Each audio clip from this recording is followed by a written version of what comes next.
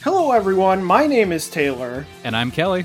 And we are the co-hosts of Jumping Bomb Audio, the podcast all about Joshi Pro Wrestling here on the Voices of Wrestling Podcast Network. Every other Monday, we are with you talking about the biggest news in Joshi, along with show reviews, previews, and much, much more. So if you're new to Joshi or you've been a longtime fan, this is the show for you. We've got something for everyone here. So check us out, Jumping Bomb Audio.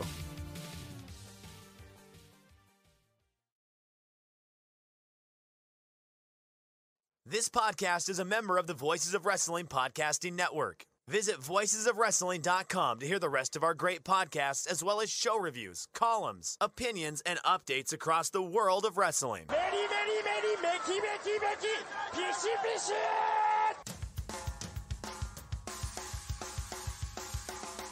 You are listening to the Flagship Podcast with your hosts, Joe Lanza.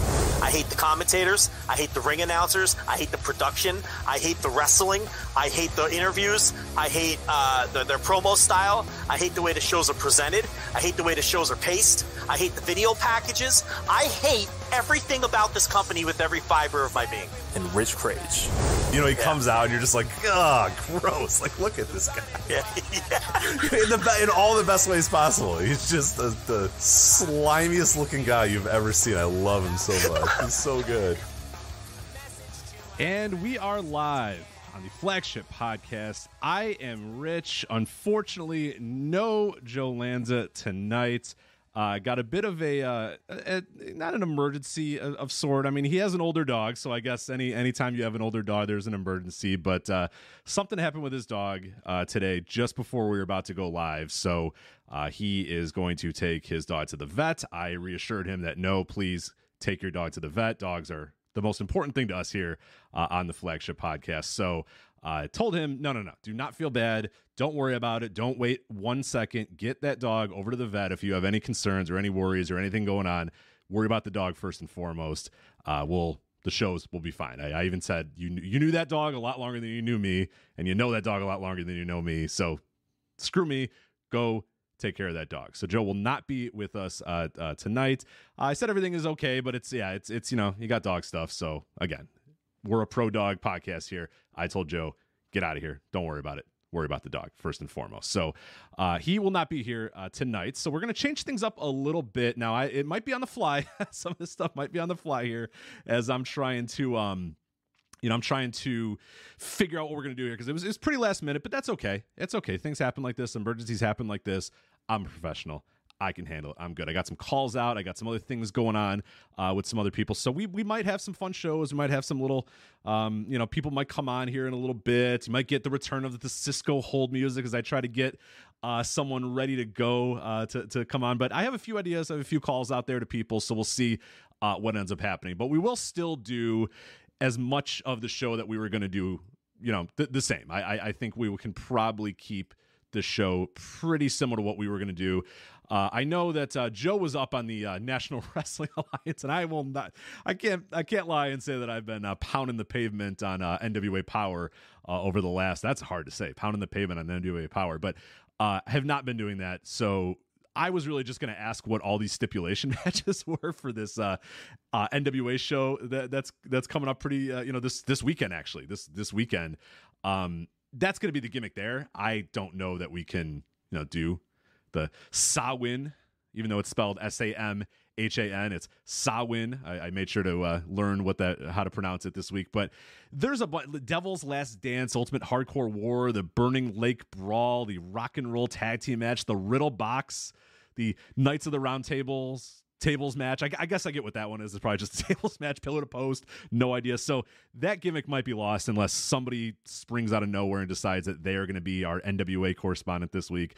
I don't think that's going to happen. So we probably won't do the NWA because you do not want to hear me for 25 minutes list off the 19 matches that are going to be on this Sawin show and a bunch of stipulation matches that I don't know what the hell the stipulations are, and I don't know the build because I wouldn't be caught dead watching NWA Power in the lead up to NWA Sawin this weekend. VoicesWrestling.com/fight, by the way, if you want to order that show. So We'll probably shelf the NWA segment. I know you got the long-awaited NWA segment. Trust me, next week we will review NWA Samhain. Trust me, we will do that. I don't know why, but we're going to do that. But Bound for Glory, I already did that as well, so we might not necessarily do that part of the show all that much.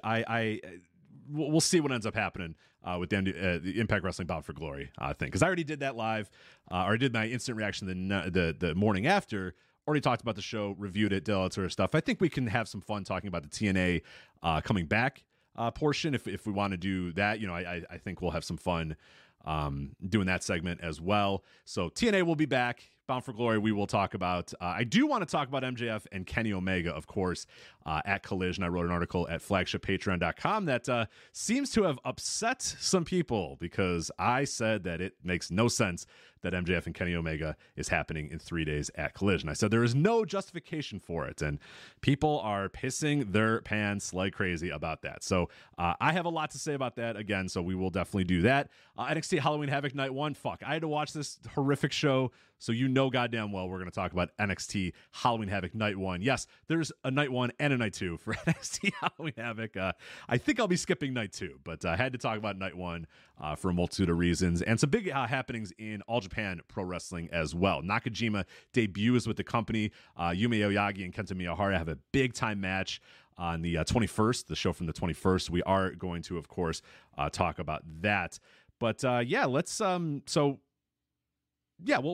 figure this out. Like I said, it's no problem. We'll make it work. We'll make it happen here, no matter what. So, give me one moment as I try to figure out. The things may have changed again. So give me 1 second. The return of the Cisco hold music here as I figure out what we're going to do. I will get back to you guys in about a minute or so. This will probably be lopped off the final, but just want to make sure that we have everything, all of our ducks in a row here to make sure we have the show ready to go for you guys. Make sure I give you at least pretty close to 3 hour show. So bear with me for a minute or two. Got one thing to figure out, and then we will be right back. So enjoy the Cisco hold music.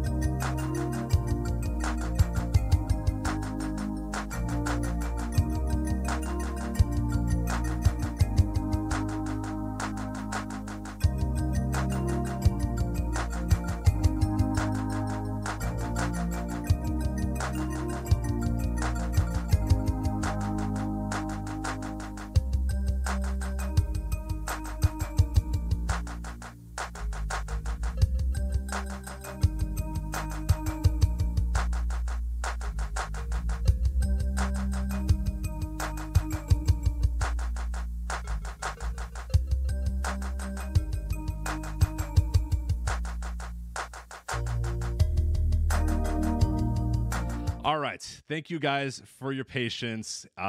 He's here. Unbelievably. Joe Lanza. Joe, what's happening? We're on the air? You're on the air. We're live, pal. We're live, pal. All right. So I don't know how much of the show you've done. I introduced all the topics, said that I was going to lose the NWA topic because I didn't know what the fuck a burning bush lake match or whatever it was. So that's as far as I did. I introed us, and then that's when you texted me, and I said, I will be right back trying to figure out what the hell we're going to do here. So we're good. Well, number one, I don't know what any of those matches are either, so I can't help you with that. Damn it. You don't know what the Burning Bush Lake of Fire match is or whatever the fuck? Damn it. No, I do not. Knights of the Round tables match? I think I know that one. That one, I think I have a rough idea of what the Knights of the Round tables match is. Pillar to post, no idea. No clue on that. No, in number 2, because I live 5 minutes from the vet, for now we got everything taken care of. And, if in an extreme worst case scenario, I may have to drop out again to take her to an emergency vet as per the instructions from my vet earlier. But it looks like, she's going to be okay until we can get her back there in the morning, for a more thorough examination. But it's not life threatening or anything like that at this point. So, I was able to potentially jump back in if you hadn't made any kind of alternate plans or got too far. Everybody ditched me. I had a few people I reached out to. I will say the one that I did actually want to get on here just so we could talk about this for a couple of minutes is Warren Hayes, Mr. Warren Hayes. You've done his show as well. So I messaged him and I said, hey, what are you doing tonight? And he says, quote, I am currently at the garage getting my winter tires put on. Look at this Mr. Canada over here. Winter tires, club and seals. Well, that's right. You can't get to those seals. You can't get to those baby seals. Yeah, they're all the way in where all the ice is. So you got to get the winter tires put on so you can get to the seals. The chains on the tires and everything. Got to get through the glaciers to get to the seals. Yeah. So baby seals. Oh, it's let's baby emphasize seals, that. Yes, baby seals. He's clubbing baby seals. You want that sweet baby fur that it's a little softer than the adult coat. I don't even know if seals have fur, but whatever they have. I think it's more they're going for the blubber or whatever, I believe is what they're more after. I don't know. You got to ask him. He's the one who clubs baby I would seals. know. I am not from Western Canada, so I know nothing about clubbing baby seals. So yeah, it's me neither. But anyway, he's off the hook, and you are not off the hook from discussing the National Wrestling Alliance. But I am, though, because I thought you would be like, Rich, the Kingdom of Fire match is this, but you don't know either. So I guess we're just going to wildly speculate what these stipulation matches are then instead. I mean, I watched all the TV and I don't really know what any of them are. No. Okay, well that doesn't bode well. So no, the NWA is back, folks. Do not worry. I gave people a little bit of tease there that hey, it might be gone this week, but next week it's coming back. Did you learn how to pronounce the name of this pay-per-view yet? No, I did not. Samhain. Samhain is how you pronounce it. Samhain. Yes, even though there's an M and an H. Several letters. Samhain. Samhain. Samhain. I think you're putting too much on it. I think it's Samhain. Samhain. Samhain. Sure. Perfect. Nailed it. I mean, I feel like you got too much jersey in there, but I don't think we're going to be able to get the jersey out. That's not something that gets changed tonight. That doesn't get either too much jersey or like Christopher Walken, one or the other. Right. Something's going on there that we're not going to be able to solve tonight. Yeah. Samhain. Want more cowbell, right? Yeah. Samhain. Yeah, you kind of got a Christopher Walken thing going. Yeah, let's go with that. You know what? Fine with me. I think we'll let that one slide. So we're back to normal then. So again, yeah, absolutely. If something happens with the dog, please ditch this stupid show immediately and take care of the dog. Can you promise me that at least, and then we'll move forward? I have instructions from the vet. Okay. To proceed, but the vet seems to think that it'll be fine until until the morning when I got to take her in for more extensive stuff. So yeah, okay. But for now, yeah, dog's fine for now. Yeah. Our thoughts are with the dog. Hopefully she's doing okay. Madeline. Yes. The blind and deaf Madeline. Rough life. my guy's starting to get pretty blind and pretty deaf too. He's bumping into walls and shit now, and I'll say his name, and he just kind of looks around in circles, and I'm like, right here, and he's like, oh hey, yeah, there you are. So yeah, that sucks, but it's brutal. She's a Boston Terrier, right? Yeah, a little Boston Terrier. All right, yeah. Well, yeah. She's had a good little. It's got to be like 15, right? At this point, 13, 14, 15, somewhere in that range. She'll be 15. Look at that. She'll be 15. Yeah, she can keep on trucking for a little bit longer. Well, good for Madeline. The whole life cycle of this show used to be a barker, but barking on the show. But yes, I haven't heard her bark in years. I mean, she don't. Yeah, got no time for it anymore. No time. No time for it.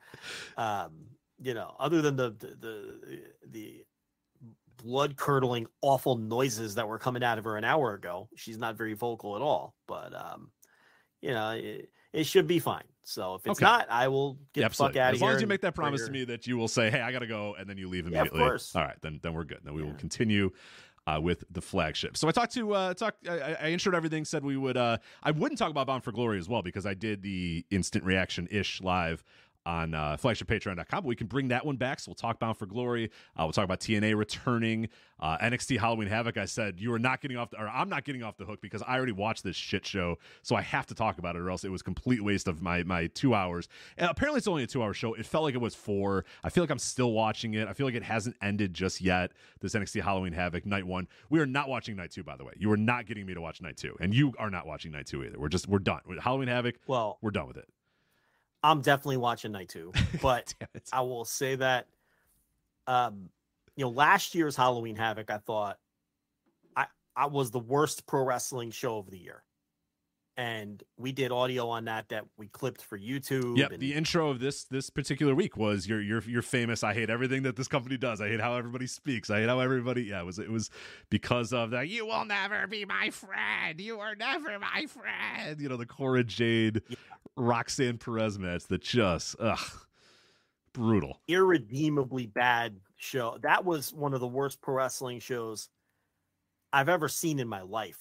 That Halloween Havoc NXT show last year, and night 1 of Halloween Havoc this year I thought was even worse. I thought it was somehow even worse. It was pretty terrible. It's like this was so bad. The main event was good. The main event was good match. Lyra Valkyria wins the women's title from Becky Lynch. Becky Lynch has gone down to NXT and worked her ass off to get Tiffany Stratton over. She worked hard here to get Lyra Valkyria over as the new champion. So Lynch has done some good things. So from that standpoint, maybe it wasn't a worse total package than last year's. But I still feel like it was because everything else on this show fucking sucks so bad. Irredeemably bad. Just awful, awful, other than the main event. Like every other second of this show was annoyingly bad. So do you want to just start from the top? Let's do it. So I had no plans of watching Halloween Havoc. Then you said, we should watch Halloween Havoc. And I was like, my gimmick was going to be, I was going to pretend that I watched Halloween Havoc 1990 instead, and then just talked about like the Steiner Brothers versus the Nasty Boys and the Black Scorpion instead. But then I said, hell, you know what? This show's getting, people are liking it. I was listening to reviews, reading reviews, and people were like, yeah, good little show. Hey, this match was good, and NXT continues to be pretty solid. And I was like, all right, fine. You know what? I'll watch this fucking show. First off, those people are nuts. And that's why we're doing this. And that's why we're doing this segment. And that's why we are going to continue to talk about NXT, because there are people on our Discord and people that reach out to us and go, why do you guys even talk about NXT anymore? You should just forget it. You don't like NXT. You don't like anything about it. Why don't you just stop talking about it? You had a reply a little bit earlier today that said, hey, if I only talk about the wrestling I like, we would basically just be talking about CMLL every week. And that's not going to work. We can't do 3 hours of CMLL. But also the flip side of that too is like, someone's got to say it when these things actually fucking suck. And too many people watch shows like this NXT Halloween Havoc Night 1 and go, hey, that was a good little show, or hey, that was a nice little show, or hey, this was a good match, or that was a good match, or hey, I really entertained, or whatever. When we have to tell these people, we have to do a service to your listeners and let you know this fucking sucked, and the show was bad, and the things that people say are good were horrible, and the stars that people say are stars are not actually stars. We are doing a service. We have to, because if we don't, who will? If we don't say that Chase U's stupid and annoying and bothers us, no one else will, because other people are just doing laugh cry emojis at every Chase U segment. So we are doing a service. Trust me. That's why we watch NXT and talk about NXT. I can't let the WWE friendly media, which is like all of the media, sit here and tell people that these are good shows without being unchecked. I cannot do it. If it was a good show, I'd tell you it's a good show. We had some pretty mild praise for the last NXT pay-per-view, didn't we? We were the highest people on earth about the Tiffany Stratton Becky Lynch match. Like, people were stunned. And then you did your notebook roundup this, that came out this week on flagshippatreon.com as well. Yeah. And people are continuing to be stunned at how much you loved Becky and Tiffany. And we came on here and said that was like the best WWE brawl we've seen in years. Tiffany is a star. That was a great match. Brawl, like we love that match more than anybody else in the universe. I love that. I mean, I thought that pay-per-view wasn't as terrible as these NXT shows usually are. So it's like, I'm not trying to not like, don't get me wrong. I hate NXT and I think it's the worst pro wrestling show I've ever seen. Like in general, this current Shawn Michaels version of NXT, everyone knows how I feel about it. It's terrible. It's plastic is the word that comes to mind. It feels artificial. It feels like people putting on a show of feels like stage performers doing pro wrestling. It just doesn't, it feels fake. It feels, I don't know. I can never articulate it well. It feels like just this cheesy put on version of what someone might think pro wrestling is in their mind. It's really bad. I hate NXT, but if this show was good, I would tell you it's good. This show was abysmal. I don't like it was legitimately abysmal. So it opens up with, everybody in their Halloween gimmicks, Shotzi and the other one, Scarlett. It was Scarlett and Shotzi. The show starts immediately with, welcome to Halloween Havoc. We're your hosts. It's like, put on voices. Oh, God. Yeah. Shotzi with her fucking pinhead and Scarlett's sexy witch or something. I don't even know what she was. It was just like, oh. And then they're doing like tarot card readings throughout the whole show. Multiple tarot card segments. With the terrible acting that you get from these people on this thing. We're your hosts for Halloween Havoc. Yeah, the put on voice the whole time. The Halloween laugh that they're doing, like every time. Yeah. I'm not, and by the way, if you think that's annoying, fucking watch this show if you think that's annoying. Trust me. Wasn't any better watching it. I'm a grown adult man. Why am I watching this shit? This is fucking garbage, right? But you could almost overlook all of that if like the wrestling is good. So what do we have up first? We've got Roxanne Perez, who it might be my least favorite wrestler, not named John Silver, right now, against Kiana James in a Devil's Playground match, Rich. So if you're wondering, oh man, I wonder what the stipulations of a Devil's Playground match is, we would find out very quickly when Roxanne Perez walked down in her Freddy Krueger outfit and walked by a swing set, and I went, oh, it's quite literally a playground. A literal small child's plastic swing set with like bad, like painted on blood stains, like on the slide and on the swing, like, red paint splatters to signify blood or something. And so the match is contested basically right outside the ring by the entranceway where they have enough room to work. It starts off horribly with Kiana James just blowing a moonsault. Did you see her blow that moonsault spot? Mm-hmm. So we're off to a great start right away. So they're doing these awful weapon spots with these playground, like Kiana James rips the teeter-totter apart. Like she rips the fucking, and then she's hitting Roxanne Perez like with these. Well, she's got a bag too. Did you mention the bag yet?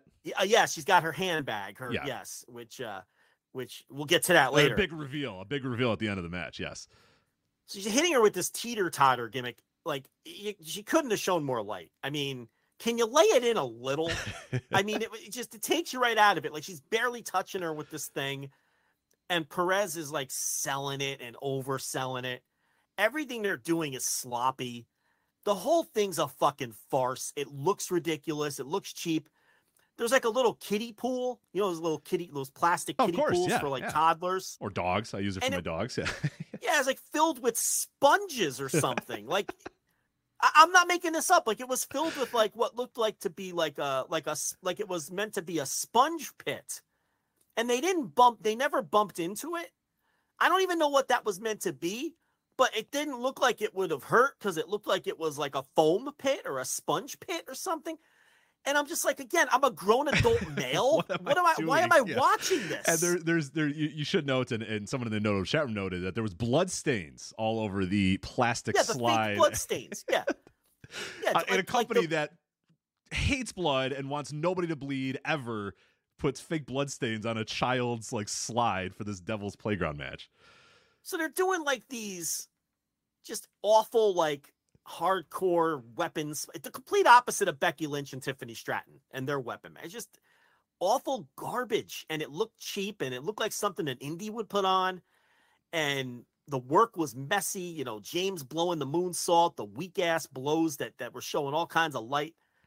And I get to the end of this thing, and Roxanne Perez wins with some kind of very slow-moving and ugly-looking very slow. She does that Yoshi Tonic or the Code Red or whatever you want to call it. It's so bad. It takes 14 seconds to happen, and it's just like, and then people gif it, and they're like, incredible! She's an incredible athlete. And it's like, I'm begging you to watch something else other than NXT. I'm begging you to watch any other wrestling on earth than NXT, please. It's not good. It's not good. And I swear to God, I finished this match, and I was bullshitting in the Discord about it as I was watching it live. And I was like, I just watched a 1-star match.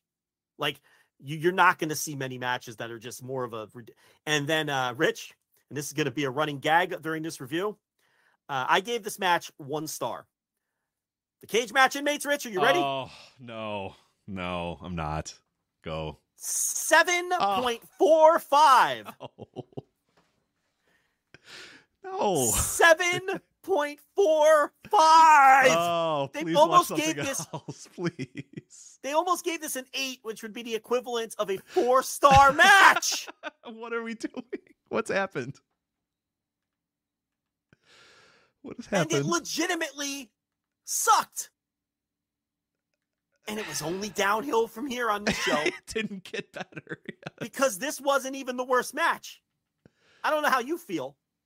Oh, I got one that was worse than this, Rich. I got one that was worse than this. I think we might have the same. We'll see as we get on. So next up, we get not Brian Pillman Jr. Oh, no. He's putting his father behind him. He is now Lexus King. And do you know how this man is putting his father behind him, Rich? By no longer cosplaying Flying Brian, but instead cosplaying the loose cannon Brian Pillman. No, but Joe, you're wrong. Because he came out in a throne this time. So they slid a throne in the middle of the ring, and Lexus King left the throne. Well, not in the middle of the ring. It wasn't a throne in the middle of the ring. It came in the entranceway. So then he sat out of the throne and started walking towards the entranceway. And then the camera got real close, and he got up to that camera and said, "Brian Pillman is dead. Long live Lexus King." That would be great if you weren't just ripping off your father from 5 years later as opposed to 5 years earlier now. This man is wearing Brian Pillman-esque clothing, has his hair, and even carries around the little walking stick. He does have the walking that his stick. father used to carry around. You're right. Or a little staff or whatever. He's basically just doing the loose cannon era of Brian Pillman. He's not leaving Brian Pillman behind. He's just doing a different version of Brian Pillman than he's been doing for the last, 8 years or whatever, however long he's been around. And here's the other problem with this. He still fucking sucks. He's still Brian Pillman Jr. The only thing that was good about Brian Pillman Jr. was that he was Brian Pillman Jr., and now he's not Brian Pillman Jr., now he's Lexus King, and he's still Brian Pillman Jr., who's not very good as a professional wrestler. So yeah, I was blown away when I saw people talking about, oh my God, what a presentation for Lexus King. He has star written all over him. This looks like a future star. And I'm like, all right, I got to check this out at least to see what they did differently. No, he looks the same. He wrestles the same. He had a boring 4-minute match and it was over. And I was the same way I've been the last 7 years that I've watched Brian Pillman Jr. All right, well, he's still not very good. And then I moved on with my life. And I could not believe I saw the feedback on, oh my God, AEW just dropped the ball with this guy. They had no idea how to present Brian Pillman Jr. NXT has made him into a star on one night. And I'm like, what the fuck are you idiots watching? What are you watching? What are you talking about? He isn't any good. He's never been any good. How slow was this match, man? Slow headlocks and slow, like, 1995 WWF main event style. Just not good at all. He has never executed well, ever. And I've watched this guy in MLW, on the indies. I've seen his whole career. And he's never been any good. And if he wasn't who he was, he wouldn't even have a career. Let's be honest. This guy would never make it wrestling if he wasn't Pillman's kid. Because he doesn't have anything. And oh, by the way, he's 30 years old. This is who he is.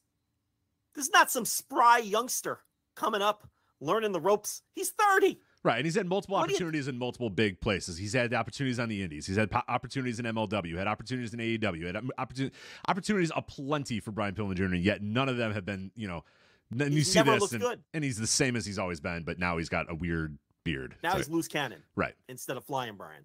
That's all. It's so funny. Yeah, anybody that's out there telling you that they created a star on one night is lying to you. They are lying. This is what I mean. We need to speak the truth about this awful NXT show because people just lose their fucking minds when it comes to this NXT.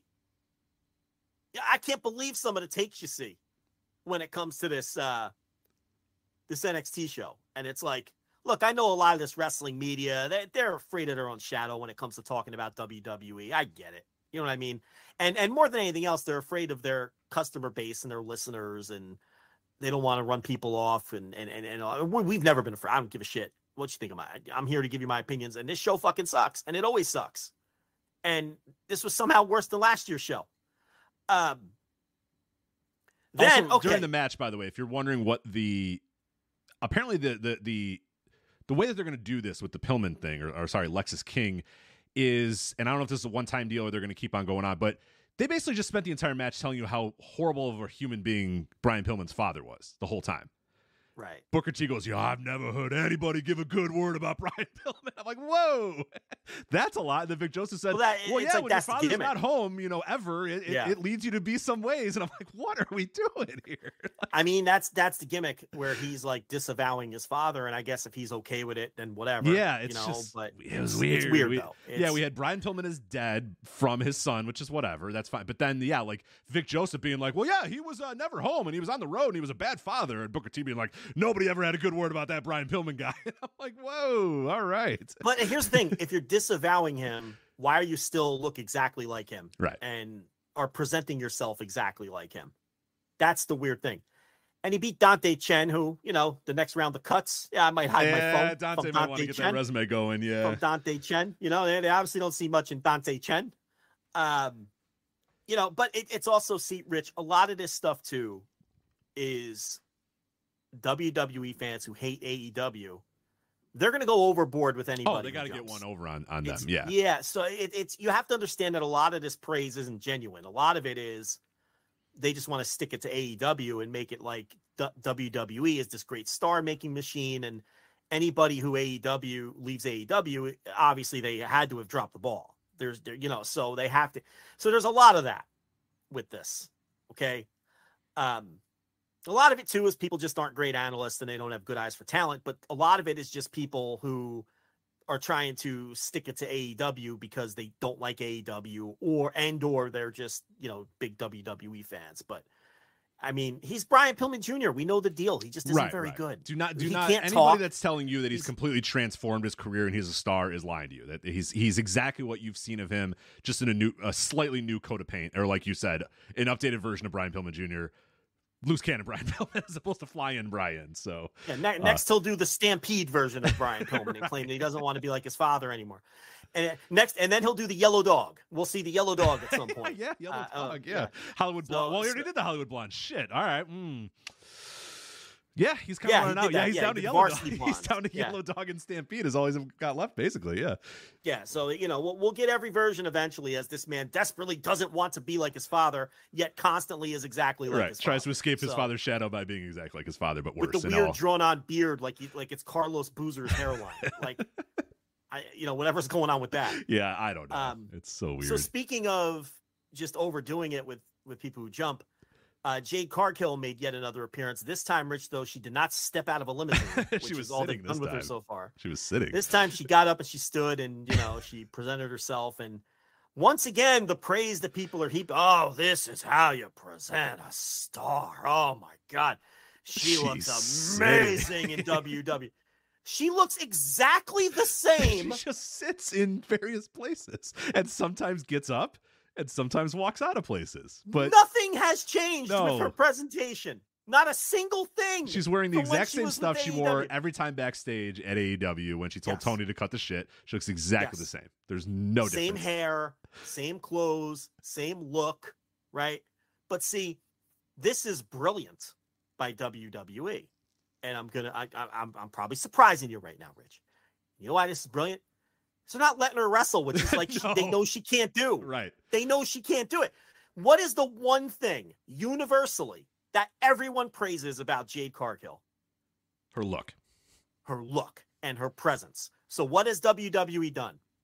Just presented her. Here she is. Right. She's got great presence. Look at this person. Look at her. Now, all right, now she's going to go away. But yeah. So it's like they know she can't wrestle. They're probably working with her, and I assume she's down there working in the PC with Robbie Brookside or whoever the fuck. Okay, but based on their work with some of the people on this show, I'm not confident that they're going to turn Jade Cargill around. Wait till we get to Carmen Petrovic. But anyway, so they know she can't wrestle, so they don't let her wrestle, which is smart. They know she can't talk because we've heard her attempt to cut promos. She's a below average promo, which is why all she ever said in AEW was cut the shit, Tony, because there was nothing else there, right?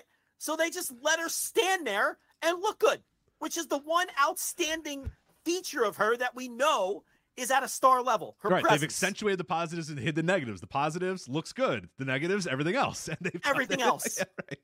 And they've nailed it so far. And people are losing their minds. Like WWE has reinvented the wheel with her. She's exactly the same presentation as she was in AEW, minus the horrendous matches. She's had like one good singles match in her life. And it was the last one on the way out the door. But yeah, so we got another dose of Jade Cargill. We had to listen to this again about how great she's being presented, even though she's exactly the same. Just sitting in chairs. Yeah, she's sitting on a throne this time. It was kind of like a lot of thrones on this show. And then she stood up. And she looks great. Look, she has great presence. We all know that. I would never knock that. Kalani Jordan yeah, versus Ariana Grace. I mean, Joe, you forgot to mention this is a breakout tournament semifinal match. So please, yes, it was. I want to get to the other semifinal because I have a lot to say about that one. This one I don't have much to say. These are two extremely average pro wrestling trainees who aren't anywhere close to ready to being on a main roster, and quite frankly, shouldn't even be on this show. That's my summation of Kalani Jordan and Ariana Grace. Now, Grace, I believe, isn't that Santino's That's kid? Santino's daughter. Yeah, that's Santino's daughter. You think she'd be a little better at this point? She's not very good. Yeah, she's green as grass. I know that she hasn't had that many matches, but she doesn't look like she has any sort of instincts whatsoever. I think Kalani Jordan, she's not good, but I can see it with, I see that there's something there. There's a gem of something there. Grace, who is weird because she's trained in a lot of stuff. I know she's trained in fighting and has a fight background and stuff, and has, obviously, as we said, Santino's daughter, so it makes sense. She's almost 30 and she's not good. She's 28 years old. Would you believe that she's 28? I mean, she's been around. It's not like some of these other people on NXT are literal rookies. Like Kalani Jordan, I think, has like 20 Kalani matches. Jordan's got like 7 matches under her belt or something like that. It's some ridiculously low number Carmen of matches. Petrovic has like 10 matches or something. Right. Ariana Grace has been outside of the system before. And then, so, I mean, it's not like she's a literal rookie like some of these other people. And, it's like, but like with Kalani Jordan, obviously if you want me to say something nice, I do think she shows some personality and things like that. She's got that part of it down, but yeah, obviously super green. Now listen to me. This was like, this is Kobashi. This is Kobashi Misawa. This was peak Minami Toyota compared to Lola Vice versus Carmen Petrovic. Okay.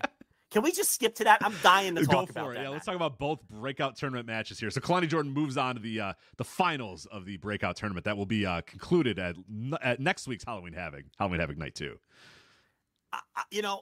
I could sit here and tell you how putrid Carmen Petrovic is. She is one of the worst pro wrestlers currently on television, maybe the worst. But what good does that do when, as I pull it up, this was her 17th match. Yeah. 17th. Of course she's not good. Of course she looks like shit. Of course she looks untrained. Because essentially, she is. She's only had 17 matches. And, again, like I said, she's not in there with Aja Kong, okay? She's in there with Lola Vice, who has had 38 matches. This is the blind leading the blinds. And it looked every bit of it. I didn't think that we could top the Roxanne Perez, Kiana James debacle that opened the show, right?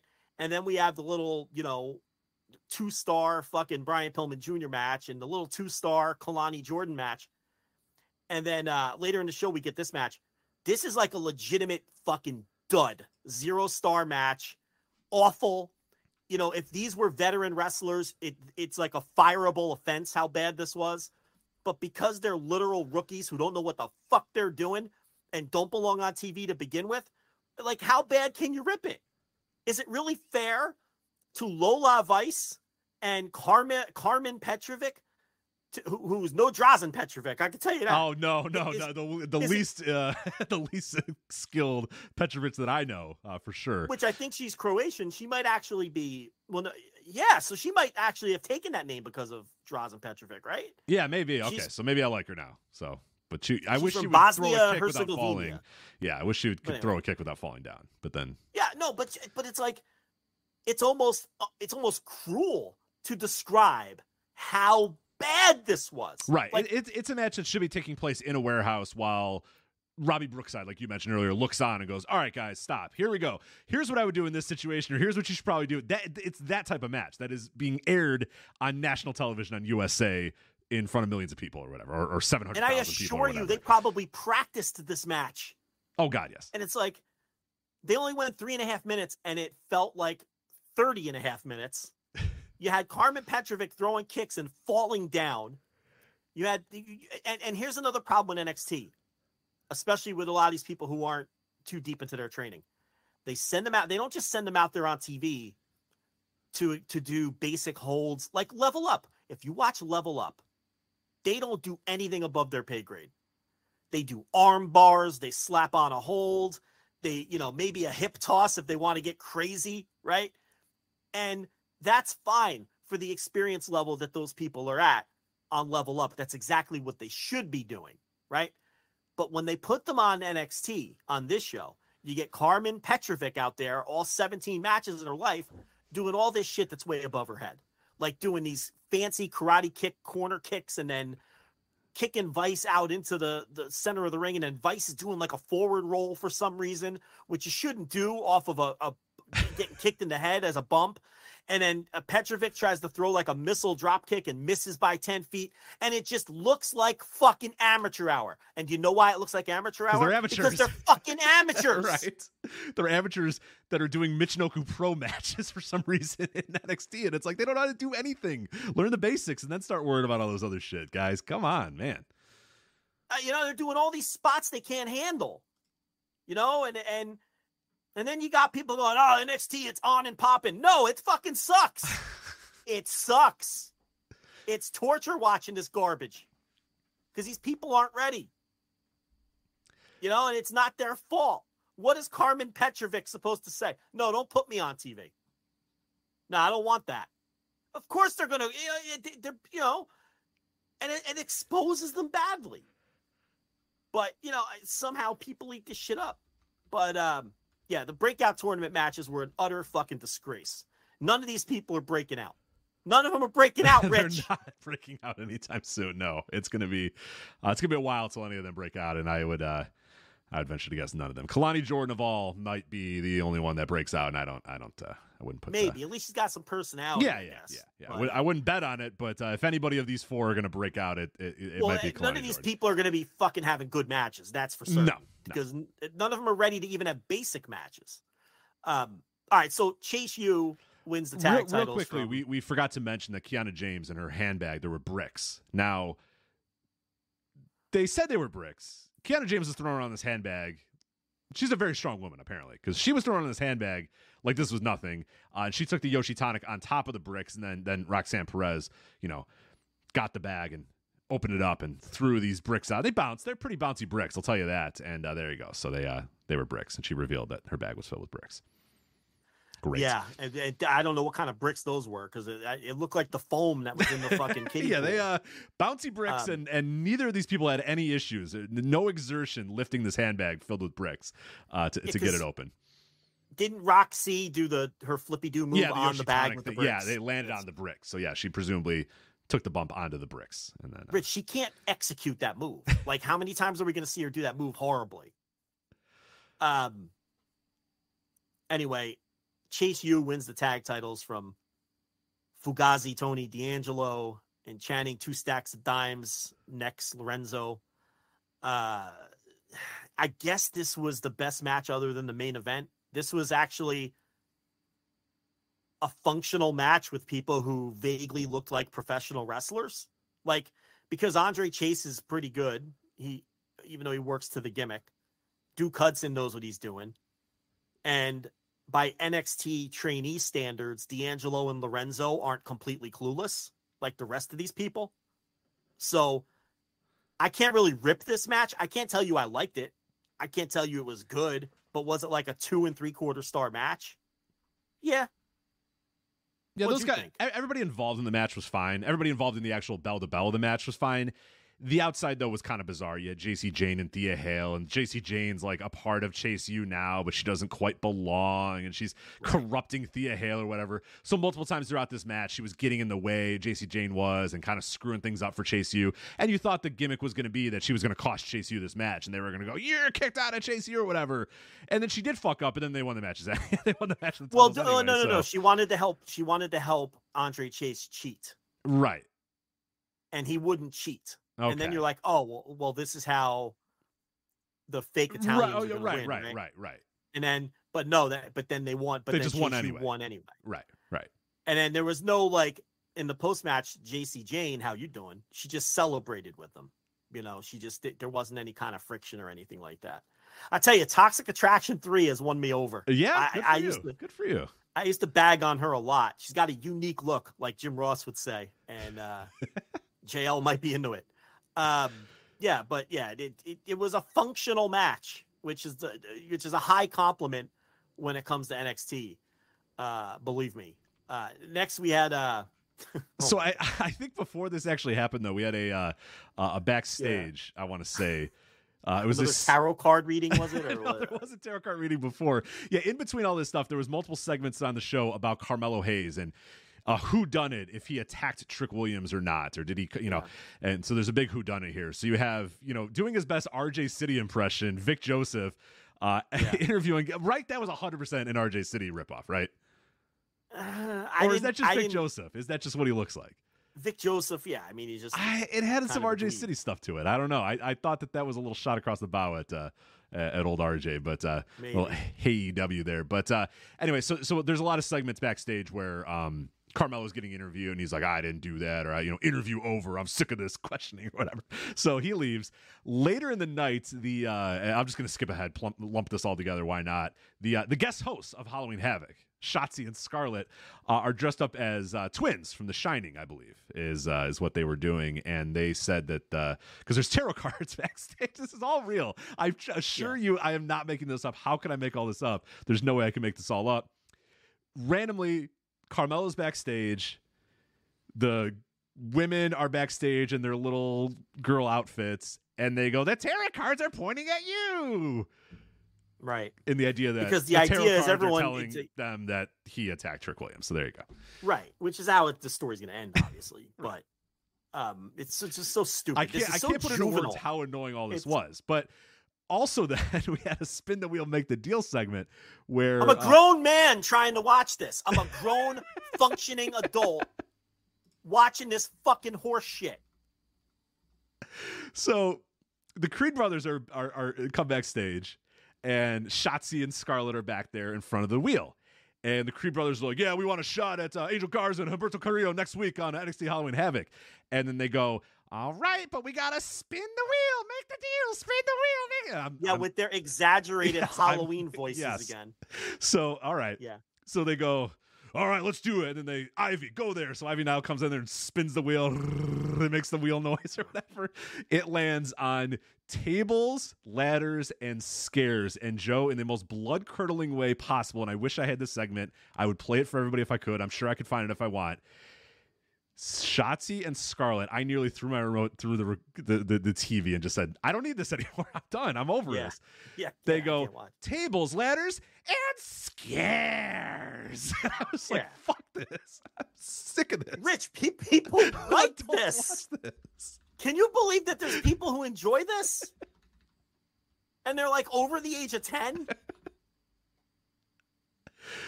Oh my God. It's baffling. Wait till I get to the punchline of this fucking segment. Yeah. Oh my God. Tables, ladders, and scares. It's so bad. I'm trying to find it so I can really put into words just how ridiculous it was. You won't be able to hear it, but you remembered it, unfortunately. Let me see if it's available on. You look for that. I can't see if it's. You know what? I don't think it's available, and you know what? That's fine. We forgot to mention as well. New Year's Day played a song at the beginning of the show, and then played Lyra Valkyria, I think, or they played some song called. You were familiar with this goth band? No, God, no, fuck no. I don't know who these people are. Are you kidding me? No, I just wrote it down on my notes. Said it like you knew them. No, I don't know who New Year's Day is. Like New Year's Day, I preferred their older material. Playing their hit song that we all know, of course. I was more into them before they were signed, but New Year's Day was here. And before they got on Atlantic Records, I was a big fan, but they've lost a little bit of their edge. But they sold out. But listen, we all need to make a buck. And they performed their smash hit "Vampire" with a Y, with a Y instead of an I. Of course, it's "Vampire" with a Y. Why wouldn't it be? So unfortunately, that segment is not available on YouTube, so I cannot play it to the. Much of the chagrin of all you listening at home. I should mention there was another tarot card, then we can skip the tarot card parts. There was another tarot card reading with Metaphor, Noam Dar's crew, and their Metaphor. Yeah. Metaphor. Dash. Get it? Yes. Because there's 4 of them, Rich. Uh-huh. There's 4 of these people. Yeah. Metaphor. Mm-hmm. Number 4, F-O-U-R. Yes, to indicate the one, because I'm looking at this thumbnail and it has all members of Metaphor.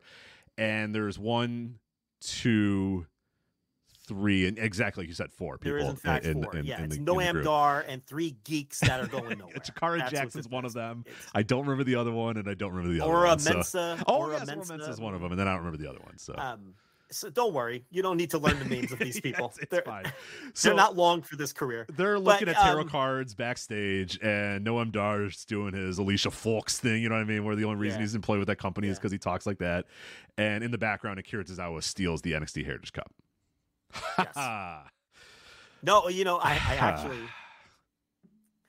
I saw someone today say that Akira Tozawa knocks it out of the park every time he's on the screen in WWE. Yeah. So, people like this shit, Rich. Mm-hmm. They enjoy. There are people who genuinely enjoy this fucking show. Joe, it very nearly beat an AEW in the demo this week. There's it's going close. It's going to be beating NXT. It's going to be beating AEW soon regularly because of the paths that they're on. But listen, there's pro wrestling that I hate with like every burning passion of my soul, like Choco Pro, where they wrestle in the dentist office. That Emi Sakura gimmick. Right, yeah, that's like the worst pro wrestling I've ever seen in my life. It really is. I've never seen anything worse than Choco Pro, but I get why people like it. It's quirky. It's like, I think it's the fucking drizzling shits, and it's the worst thing I've ever seen. The Junkyard Lucha. The fuck's that called? Zona 23 or whatever the fuck it's called? Zona 23, yep. It's awful. I can't fucking stand it. It's junk.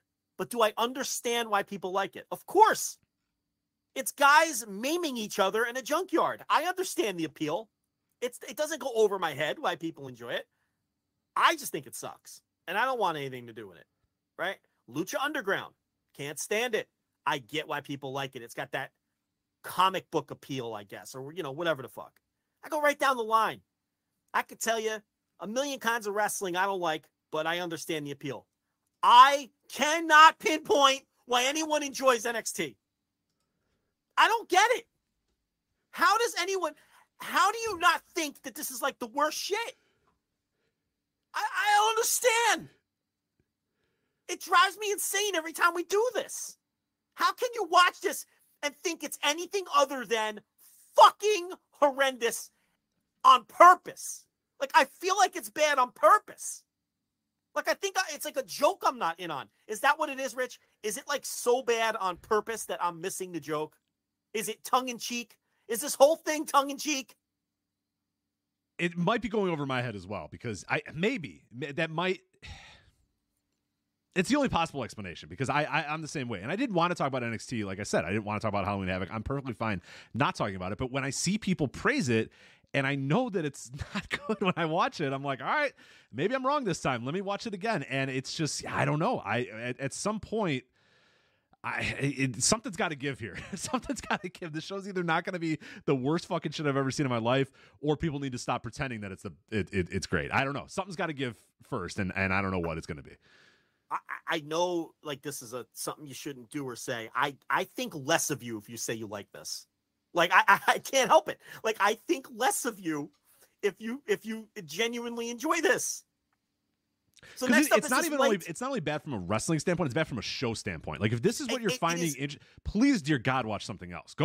There's plenty of channels. There's 17 streaming networks and apps and stuff. Dear God, watch something else. If you're a wrestling fan and you like this, I don't know what to tell you. You like different wrestling than me. If you're somebody that watches no other wrestling but really loves NXT, dear God, watch something else. For God's sakes, watch something else. That's the thing. I think this is like the worst TV show. Forget the wrestling aspect of it. Just as a television show, it's awful. Rich, they do this lights out match with Blair Davenport and Gigi Dolan. They literally turn the lights off. Right, Shotzi goes, lights out, and the lights go out. Halloween voice time. And the lights go out. They pull this comically large, like, light switch. A giant lever, yeah. Like a giant fucking lever that you would see on, like, Double Dare. Like a big, giant, fake lever, like you'd see on a Nickelodeon game show in 1998, right? That isn't connected to anything. Right? Yeah, I'm supposed to believe this 40-foot lever is like the main breaker for the entire building. Next, they're going to stick their hands up a comically large nose and look for a flag inside of the slime snot, right? That's what's next. It's like this Double Dare fucking lever. And they pull it, and I'm waiting for them to push it back up, because a lights out match, AEW does these, and by the way, I hate them there. I hate the lights out stip. It doesn't make any sense. How does it not count? It's happening right in front of me. I've always hated this. That Is stip. Unsanctioned, but here's our referee and our ring announcer and here's our our ref, our ring announcer, our video pat. Yeah, I hated them in the territories. I hate them in AEW. But this wasn't even a lights out match. They never turned the fucking switch back on. They wrestled in the fucking dark. It was Rich. quite literally a lights out match. That's not how any of this works. That's not what a lights out match is. This lights out match, they turn the fucking lights off, and good, because I don't want to watch Blair Davenport and Gigi Dolan wrestle anyway, but they wrestled with the fucking lights off. And I don't remember a thing about it, because I'm just like, what the fuck is this company? It's a literal lights out match? They're going to wrestle in the fucking dark? With like this purple hue? Like, there was like a little bit of light, so I guess they could see each other, like purplish light. Say something, Rich. What the fuck was this? Of course. So when the light, so it was like the pitch black match. If you remember the Mountain Dew pitch black match with Wyatt and LA Knight, it was like that. And as usual, it's an NXT Plunder. We already had on NXT Plunder match earlier, so we had another NXT Plunder match. This time they hit each other with WWE branded kendo sticks, WWE branded trash cans, and Gigi Dolan took a bump about 4 feet through a table that perfectly split in half, a WWE branded black table that perfectly split in half, and then she rolled around like she was electrocuted, and then the match ended. So, oh my God, electrocuted, rolling around like she was electrocuted. People like this. Adults, grown adults enjoy this as entertainment. And then the main event, which was completely just different than all this other stuff. It was just two people that wrestled for a title and had a pretty and it good was match. fine. And let's not go crazy. It wasn't Right. like it was, it was fine. It was like a 3.5 star match. And Valkyria wins the title. But it was, you know what? My God, did I appreciate it just for being a fucking wrestling match where people who were professionals wrestled like professionals and had a good match. Yeah. Mm-hmm. What a change from the rest of this. It was like a complete, like, you had to rub your eyes and be like, what am I watching? A professional wrestling show here? What's going on? And yeah, it was just two people that wrestled, and they wanted to determine which one was better than the other for a title, and then one of them won the title. And a bit of a surprise that Valkyria, wins the title, defeats Becky Lynch. Becky Lynch probably done with NXT for now. They better hope that some of that Becky Lynch dust that she's been spraying all over NXT and has done well for ratings carries over to whoever the next, WWE main roster person that comes in, or they've put over the next wave to kind of keep them up, because she's been doing great, really moving the ratings a lot. And I do wonder if we start to see a drop now, if whoever that next person is going to be, because she's been more successful than pretty much any of the other ones. I mean, Seth Rollins has popped that one number. Charlotte, as we've mentioned, never ever pops a number there. Dom has popped some numbers. Quote unquote Dominic. Yeah, quote unquote Dominic did pop some numbers, but sustained popping numbers plus feeling like she was actually like a big time star on the show. That's what Becky Lynch filled, and yeah, it appears like she's out. I mean, now she doesn't have the NXT title. There's pretty much no reason for her to be in NXT. So I'd imagine that she's done, and we'll see whoever the next person that they move in here is. But night 2 cannot be worse than this. It can't. But I said last year's couldn't be fucking worse. Let me pull up last year's. Actually, let me. Yeah, I'm actually going to find out what the card for Halloween Havoc night 2 is going to be. You find night 2. Yeah, I'll get you all squared away. Here we go. All right, I got it ready for you. Here, NXT Women's Breakout Tournament Final Match: Kalani Jordan versus Lola Vice.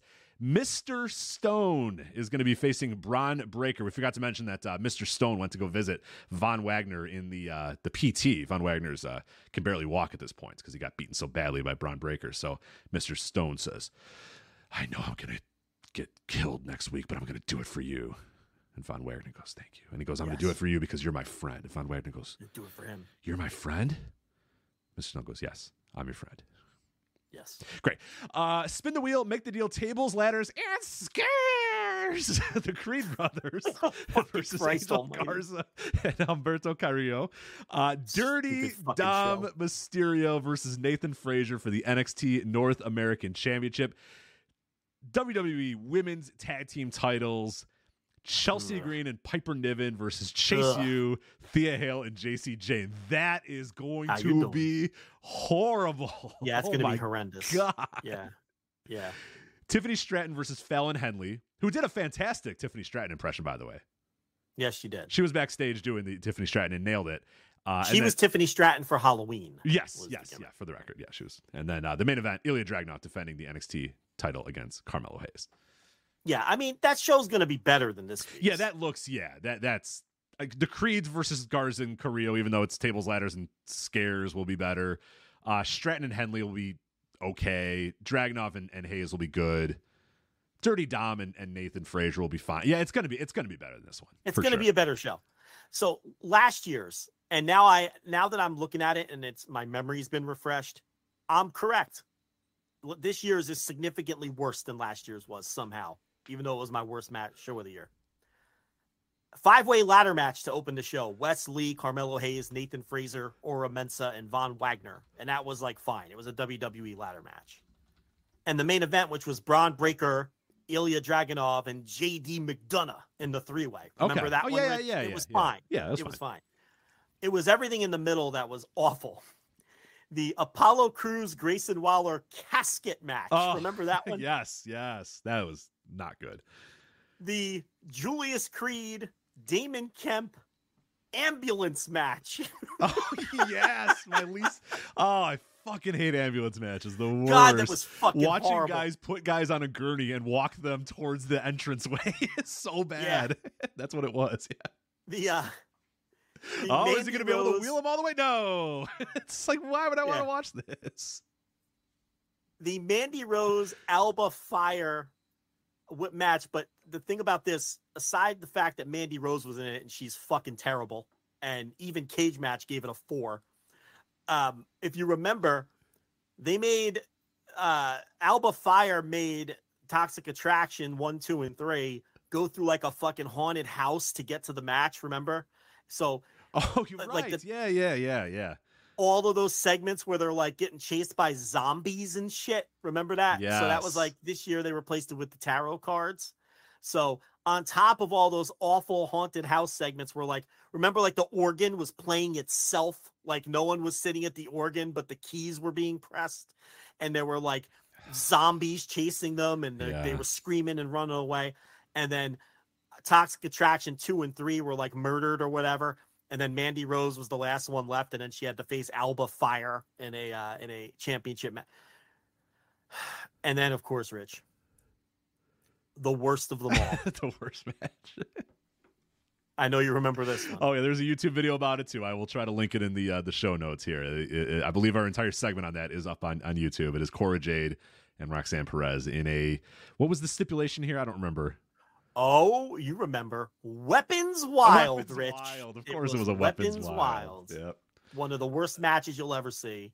Roxanne Perez and Cora Jade. Where is Cora Jade, by the way? Actually, let's not say the name 3 times. They might bring her back. Yeah. I'm happy without her. About it. We don't need any Cora Jade in our lives. We definitely don't need that.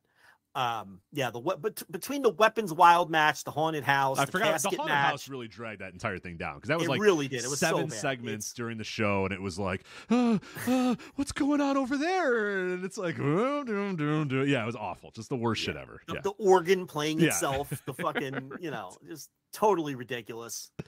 And I remember it made us melt down so badly that we put it on YouTube, and this year's I think was somehow managed to be worse because you only had the one decent match, the main event, and the other show had 2 decent matches, and you had all these untrained fucking people on that. Yeah, this was worse to me. What do you think? Which one do you think was the worst show? It was this one. This one was so bad. It was just so, from the minute the show started with the goth metal band screaming at me, I was just being yelled at and screamed at the entire time. Like audio wise, visual wise, just, I'm sure last year's was bad and maybe it's just a recency bias, but this one felt worse in all ways. I think this one was because there was worse. some professional wrestling that was okay on the last Halloween Havoc. All right. So do you want to completely lose faith in humanity? I've been saving this for the end of the review. Yeah, why not? This fucking show. Oh no. God. Okay. Let me. I'm sitting down, but I sat down again. All right. This fucking show on Cage Match is currently sitting. You can't, even though I'm going to give you a high number, you would lowball this. This show is sitting at 9.21 on Cage Match currently. It is currently one of the top 100 professional wrestling shows to ever take place in the history of the world. NXT Halloween Havoc Night 1. You got Care to comment, Rich Craig? You gotta be lying. No. Look it up. 9.21 top 100 all time. Of ever. Here's the vote breakdown. 2 people gave it a 6. Okay. 1 person gave it a 7. Both way too high, by the way. Yeah. 19 people gave it a 9.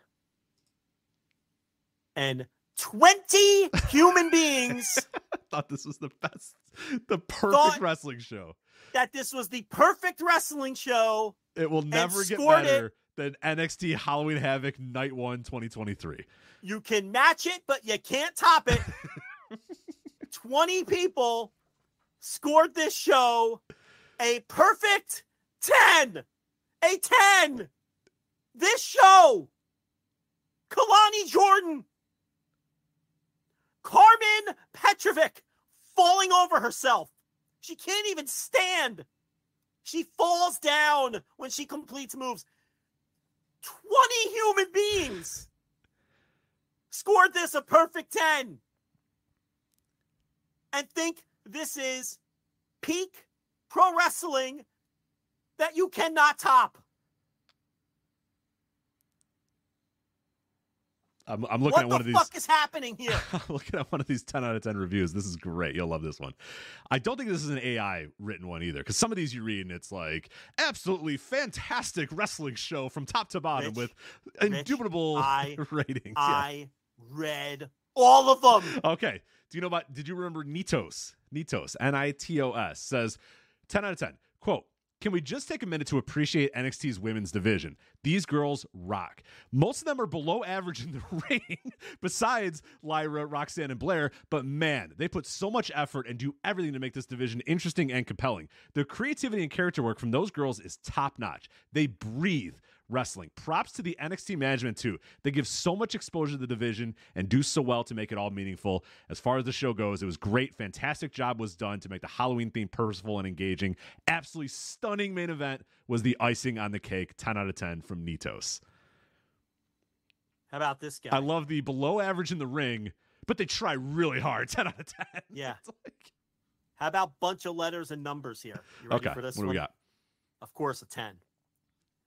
Quote, NXT proving time and time again why they are head and shoulders over any other wrestling show or brand at the moment, and today was the nail in the coffin. An absolutely splendid show. Splendid. With every match being great. Every match was great. I'm with her. Every match being great to excellent with the right outcomes. The match of the night was Becky versus Lyra and had a completely different and amazing aura to it, and is for sure a women's match of the year candidate. Oh, it's not even Becky's best match in NXT in the last month, right? No. But that's like the least controversial thing in that review. Yeah. This is the thing.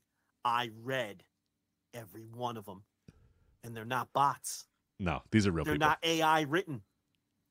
These are human beings among us. They go to work. They presumably pay bills and raise children. And they think that this fucking garbage, one of the worst shows I've ever seen, if I'm being honest, definitely bottom 10%, was a perfect 10. You can't get any better than Roxanne Perez and Kiana James in a children's plastic playground blowing spots. You can't get any better than this, Rich. This is peak pro wrestling to these people.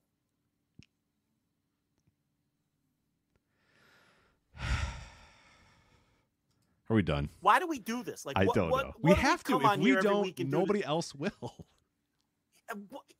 Do we have to be the only sane voices in the fucking universe with this shit? Yeah. Yeah, sorry. It seems to be that way, man. It's so weird that in the time that we've done this show, in the 10 years that we've done the show, to see how different things have come, where it felt like when we started doing this thing, everybody was doing the, I'm a high-level wrestling fan, and this stuff isn't landing for me, or this sucks, or not that every show was coming on and just talking about how much wrestling sucked or whatever, but it felt like most other wrestling podcasts were giving like an honest thought and a real, hey, this I like, this I didn't like, these things are good, these things are bad, like, let's review these shows. It felt like there was a lot of those. And more than not, it was people that were pretty hardcore wrestling fans doing these podcasts, doing these things. People that would watch stuff in Japan, people that would watch stuff in Mexico, people that were, for lack of a better term, kind of hipsters about some stuff. You know what I mean? Be like, that match sucked, but this indie show in front of 7 people, that was actually really great. This is the best match of the week that I saw. Not this thing on WWE's pay-per-view or whatever. But it's totally turned around in the 10 years that we've done this, to the point where now we are, it seems like the only people on earth that still don't like stuff that we watch, that watch stuff and go, yeah, I thought that sucked, and say, hey, this is why I think it sucked, and here's my reasoning behind why I think it sucked, and I just want to let people know that it sucked. I feel like we're the only ones left, where it felt like the entire podcast game, the entire wrestling media, the wrestling analyst, it felt like that kind of was that we had just such high standards that almost impossible to meet standards with major league wrestling. And now we're in the fucking, I don't know, man. We are the last people on earth that are negative about anything in wrestling. And I don't know what happened. I don't know what happened over the last 10 years. That's why we got to review these NXT That's shows. why we got it, because no one else is going to. You're going to listen to other people that are going to tell you this was good, and it wasn't. It's so bad. Just can't let that happen. So fucking bad. You know, it's that abysmal, totally abysmal Hikaru Shida versus Ruby Soho match from Dynamite. Did you see that, Rich? I did, and that was again Akira Hokuto versus insert That's whatever great when you think of a legendary Joshi wrestling match in your head, close your eyes, think of that match, boom, that was what Shida and Ruby was compared to every single one of these women's matches on the show, except for Becky and Valkyria, of course. It definitely wouldn't have been the worst match on this show. No, it wasn't worse than Lola Vice versus Carmen Petrovic. That was worse. Or the Perez Kiana James thing. And that was the drizzling fucking shits. Maybe the worst match on Dynamite this year. Yeah, so bad. A few people that I respect tweeted, maybe we should just get rid of the women's division. Yeah. Like earnestly being like, all right, maybe we have to have a conversation about getting rid of the women's division. Yeah. If that's your championship match. Between two people who are normally pretty good. Or, passable. Let's not get crazy. And one of them's pretty good. The other one's, I don't know. The other one's been on the fumes of her reputation of being good for a very long time, even though she's not. Is Sheeta pretty good? Is she good? I don't know. I don't know. I can't. It's depressing. I review these NXT shows and I end up depressed. Don't do it. Don't do it next week. Just don't. I have to watch. No, you don't. Yes, I do. We did our Halloween Havoc. Watch Halloween Havoc 1989 instead. Just do that. It's going to be better though, Rich. I think Shotzi's going to be your host again. So just so you know, she is. And she's going to have a bunch of. She changed her little. She had costume 7 different costumes break. on this night, and she was I Edward Scissorhands I really don't need it. and Pinhead, and then she was one of the girls twins from The Shining. Yeah, it was. The wrestlers all had fucking. Somebody was like the clown from It, Pennywise. Yeah, someone was. I think Roxanne Perez was Freddy Krueger. She was Freddy Krueger. Yeah, she was Freddy. But Krueger. she's like a sexy Freddy Krueger. Showing some it is skin. If you ever wanted to fuck Freddy Krueger, right, well, that's what she had for you there. Whoever thought about fucking Freddy Krueger, Yeah, a little Freddy Krueger in booty shorts with like visible skin all over the place. With a midriff. Yeah. You ever want Freddy Krueger with a midriff? There you go. I got the show for you. Yeah. So a lot of I like how Kiana James didn't bother though. No, she's like, I'm just gonna wear my normal gear. I'm just gonna come with my normal gear and. I'm wearing my Pornhub female boss outfit, and that's it, because that's what I wear every week, and I'm not putting on a gimmick. It's funny because Brian Pillman Jr. was his dad as the loose cannon for Halloween on this show. So maybe he won't look like this. Maybe he won't look like that all the time. He was just playing his loose cannon, Brian Pillman, his dad, on this episode. But next week, Lexus King will look like a different guy. Right. Yellow Dog. Right. Gigi Dolan was doing something weird. I don't know what the fuck she was doing. She was Beetlejuice. She was Beetlejuice. Okay. She was a sexy Beetlejuice. Oh, again, I've always wanted to fuck Beetlejuice. Right. So now you got the opportunity. So. That's right. So now, I've always wanted to see Beetlejuice presented as sexy. That's something I've always dreamed about. Watching Michael Keaton in his classic role as Beetlejuice with the Zag Nuts candy bar and Alec Baldwin and Winona Ryder and the whole Gina Davis, the whole crew.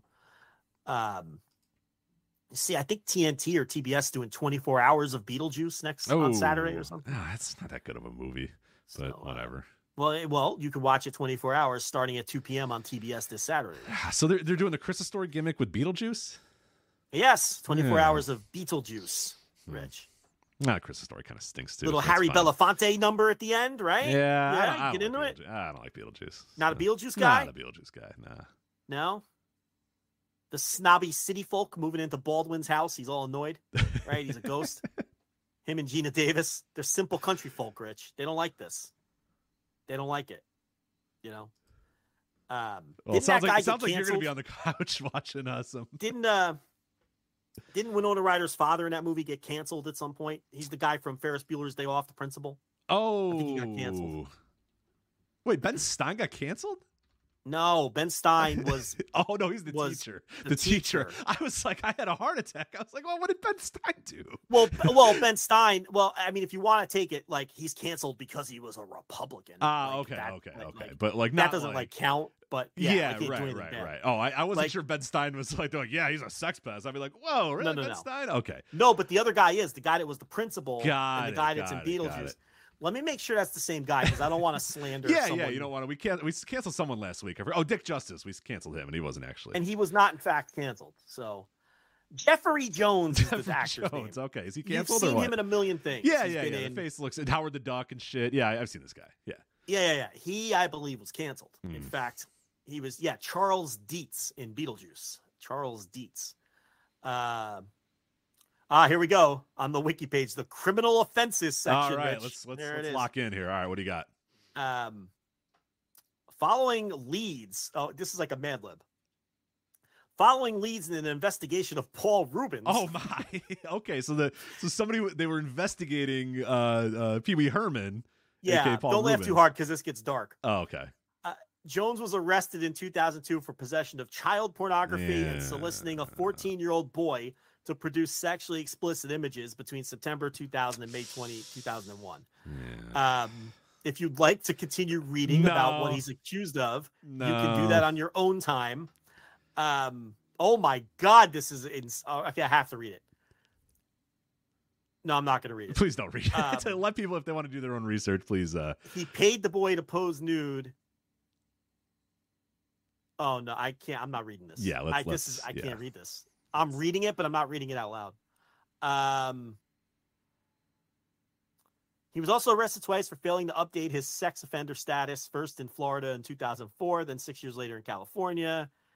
Pleaded guilty to the felony charges in California, receiving community service, an additional 3 years probation. How about putting him back in jail? When you read what he did, when you read what he did, should maybe you're going to be like, okay, how about locking him back up? Upon learning of his Jones record, locals insisted the public should have been alerted, considering their families that visited the set, because he actually got work after that. Oh my God! Oh no, Hollywood, come on. Hollywood, what are you doing? Yeah. So anyway, Beetlejuice, on TNT, great. 24 hours of Beetlejuice. Get into it. Just Jeffrey Jones. Jeffrey Jones, yeah. I mean, I know everyone listening is reading it right now. It is. I'm not, and I don't want to. I'm good. Fucking, yeah. I mean, my God. All right. How do we pivot from this? Yeah, now we got to transition somehow into something else. So I don't want to be old negative Nancy here. So let's move on to something that I enjoyed. Let's talk about Impact Wrestling's Bound for Glory, Joe. Let's talk about that. Did you catch up on the Bound for Glory this week? I watched the whole fucking show. Okay, of course. Okay, I know you're a man who does his work. Of course, you watch Bound for Glory. So I was there live at the show. Did a instant-ish reaction live on it wasn't live, it was instant-ish reaction over at flagshippatreon.com the morning after I attended the show. Bound for Glory. So that is all up there if you want my extensive thoughts and review, my live report from being at the show. But I don't know how you want to do it. I don't know if you want to do match by match. Let's talk about big picture stuff with Bound for Glory. Obviously, the big story, and I guess we'll start off with this before we get to the matches themselves and the actual event itself, was in the final segment of the show, a video played on the Jumbotron, and it was announced that Impact Wrestling would be returning to the name Total Nonstop Action, TNA. They said that, quote, "We still hear from TNA chants wherever we go. Fans have longed for TNA Wrestling, so that's what we're bringing back in 2024. TNA Wrestling, we're back." That was from Scott D'Amore, the president of Impact Wrestling. So starting at January 2024 at Hard to Kill, January 13, 2024, it'll be TNA Hard to Kill, and TNA is officially back. So what'd you make of that news of TNA back at it with the old Total Nonstop Action name? I mean, at the end of the day, I don't think it means anything. You know, what it means is this. What it means is they're going to get a couple days of press coming out of this Bound for Glory show that they weren't going to get otherwise. Because nobody was going to be talking about Bound for Glory otherwise, because nobody ever talks about these Impact pay-per-views or these TNA pay-per-views now, I guess. But because were any of the headlines, Will Ospreay has match of the year contender with Mike Bailey, Alex Shelley retains Impact World title. No, the headlines were all that they're reverting to the TNA name. And so from that standpoint, did they get some publicity for a couple days? Yes, they did. Will they get some publicity again to a lesser extent when they change the name at Hard to Kill? Yes, they will. Is it going to mean anything? No, it's not going to mean a thing, because it didn't mean anything when they changed the name from TNA to Impact the first time. And it's not going to mean anything changing it from Impact to TNA. And I mean that positively or negatively. It's not going to mean anything from a positive standpoint. Everyone knows it's the same company. And I've seen some people say, why would you go back to that reductive name? It meant tits and ass. It was this Vince Russo thing. First of all, there are grown adult wrestling fans who don't know that that's what TNA meant. I made that point in my instant reaction of as I was saying it, I went, wait a minute. Nobody uses the term tits and ass anymore. No. I don't recall the last time I've heard people use that term tits and ass. And like you said, there's adult wrestling fans that have never once used the words TNA to mean anything else other than total nonstop action. Correct. And these are grown adult wrestling fans who might even be TNA fans who aren't even aware what those three letters meant back in the Nashville Fairgrounds weekly pay-per-view days. That's such ancient history that I don't think there's any negative connotation to the TNA name other than TNA being a tainted brand in pro wrestling for presenting some of the worst shows you'll ever see. But I think we're so far removed from that doesn't matter either. And I think, and from the positive standpoint, I don't think it means anything either. I think this is a whole big nothing other than getting a little press and a little publicity and, everybody tweeting out, TNA is back with an exclamation point, and everyone seems to be positive on it, but ultimately it doesn't mean a thing. And if you weren't watching Impact before, you're not going to watch it because they're changing the name back to TNA. And if you were watching Impact, you're not going to not watch it because they're changing the name back to TNA. It doesn't mean anything. Their product is going to determine their growth, period, no matter which name they use. And even if they have picked a third name that they had never used before, it still wouldn't mean anything. So to me, it's just, it's a story that, it's interesting from the standpoint of I just got used to calling it Impact after all these years. And now I'm like, fuck. Now I finally get used to this. I think we changed the header on our website because we always had, it said TNA/Impact Wrestling. I added Impact Wrestling in 2010 or whatever, 2011 when they changed. I think it was 2010. And I kept that until easily 2020. And then finally I was like, all right, I got to just lose this TNA thing and just put Impact Wrestling. And then I got to put it back now. So yeah, I finally disassociated the TNA part in my brain and now they bring it back. But yeah, no, short answer to my long answer. I don't think it means anything. My official ruling on it was can't hurt, might help. I don't think it'll hurt anything. I don't think anyone's that was watching Impact Wrestling is now suddenly going to say, oh, God damn it, I'm done. If they're going back to TNA, I'm not watching this thing. No one's going to do that. No one that was watching Impact is now suddenly going to stop watching. And then, like you said, nobody that was on the outside looking in. Now, maybe did you get a little bit more publicity? Maybe did you get a few more eyeballs? Did you get people that were reading press releases and going, oh, yeah, all right. Will those people check it out? They might. I don't know. They might check out Hard to Kill. They might check out a weekly show. But there's always limitations to what Impact/TNA can be. They're on Access TV. That's not a good place for growth. You're not going to get a whole lot of growth being on Access. Their core roster, their core everything is just kind of, I like a lot of stuff that Impact does or whatever, but it's not enough that's going to make people suddenly go and check out this show. I mean, I was at this show and it was sold out, and it sold out early. It sold out because of Will Ospreay. I mean, you watch that show and the guy who was over 10 times more than anybody else on the show was Will Ospreay. That's why I was at the show, was because of Will Ospreay. And it's like, yeah, if you could book Will Ospreay every week, yeah, sure. Maybe you can talk about oh yeah, we'll get some growth. But, at the end of the day, it's still that core TNA Impact roster. And it's, it hasn't grown in the last couple of years. It's not going to grow, So it's one of these things where, yeah, I'm officially at can't hurt, might help. You might get a few more people that check it out, a few more people that go, oh yeah, all right, maybe I'll. But at the end of the day, it's just something that they wanted to do to connect their history. I know they're redoing some of their back end stuff and their website and their streaming service and whatnot. So, yeah, it's fine. It works. And as Liam Jones points out in the No Dope chat room, it's selfishly great for my own podcast brand that has TNA in all of its social media. Yes, good news for the You've Got to Be Kidding Me podcast, who For them, TNA never went away. TNA never went away. Well, at some point, they'll have to go to talk about Impact, but for right now, they're still in the TNA era, so they're pretty good for now. But yeah, I don't know. It's just like, yeah, try it. Why not? Why not? I mean, the Impact name, there's not exactly a great history attached to the Impact name either. Like it felt more professional at times when it was called Impact Wrestling, and it didn't have as many, hilariously awful things happen as it did when it was TNA, but whatever. Yeah. Who cares? There are people out there that do have warm, nostalgic feelings for TNA. So yeah, why don't you use them? Because you're not going to lose anything with this. So I'm exactly like you are. I'm at can't hurt, might help at this point, and probably leaning more towards can't hurt, won't help, just whatever. It's just a different name that they can call themselves and different branding, and they got, they got exactly what they wanted out of this. They got a bunch of publicity, they got people talking about it, they got us talking about it, they got press releases, so that's what they wanted out of it. So congratulations to them on that. It definitely worked. Yeah. That's really what it comes down to, and what that's worth probably isn't a whole lot, but I mean, you mentioned Will Ospreay. Let's talk about him. I mean, his free agency is ramping up, and he hired Barry Bloom, the infamous pro wrestling agent. And listen, I've been trying to tell people for months that WWE was going to be heavily in play. A lot of our listeners laughed at me. I don't know if a lot of them did, but some of them did. We'd get comments on the YouTube upload and other places.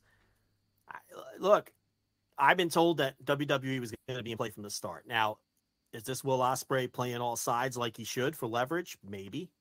I don't know.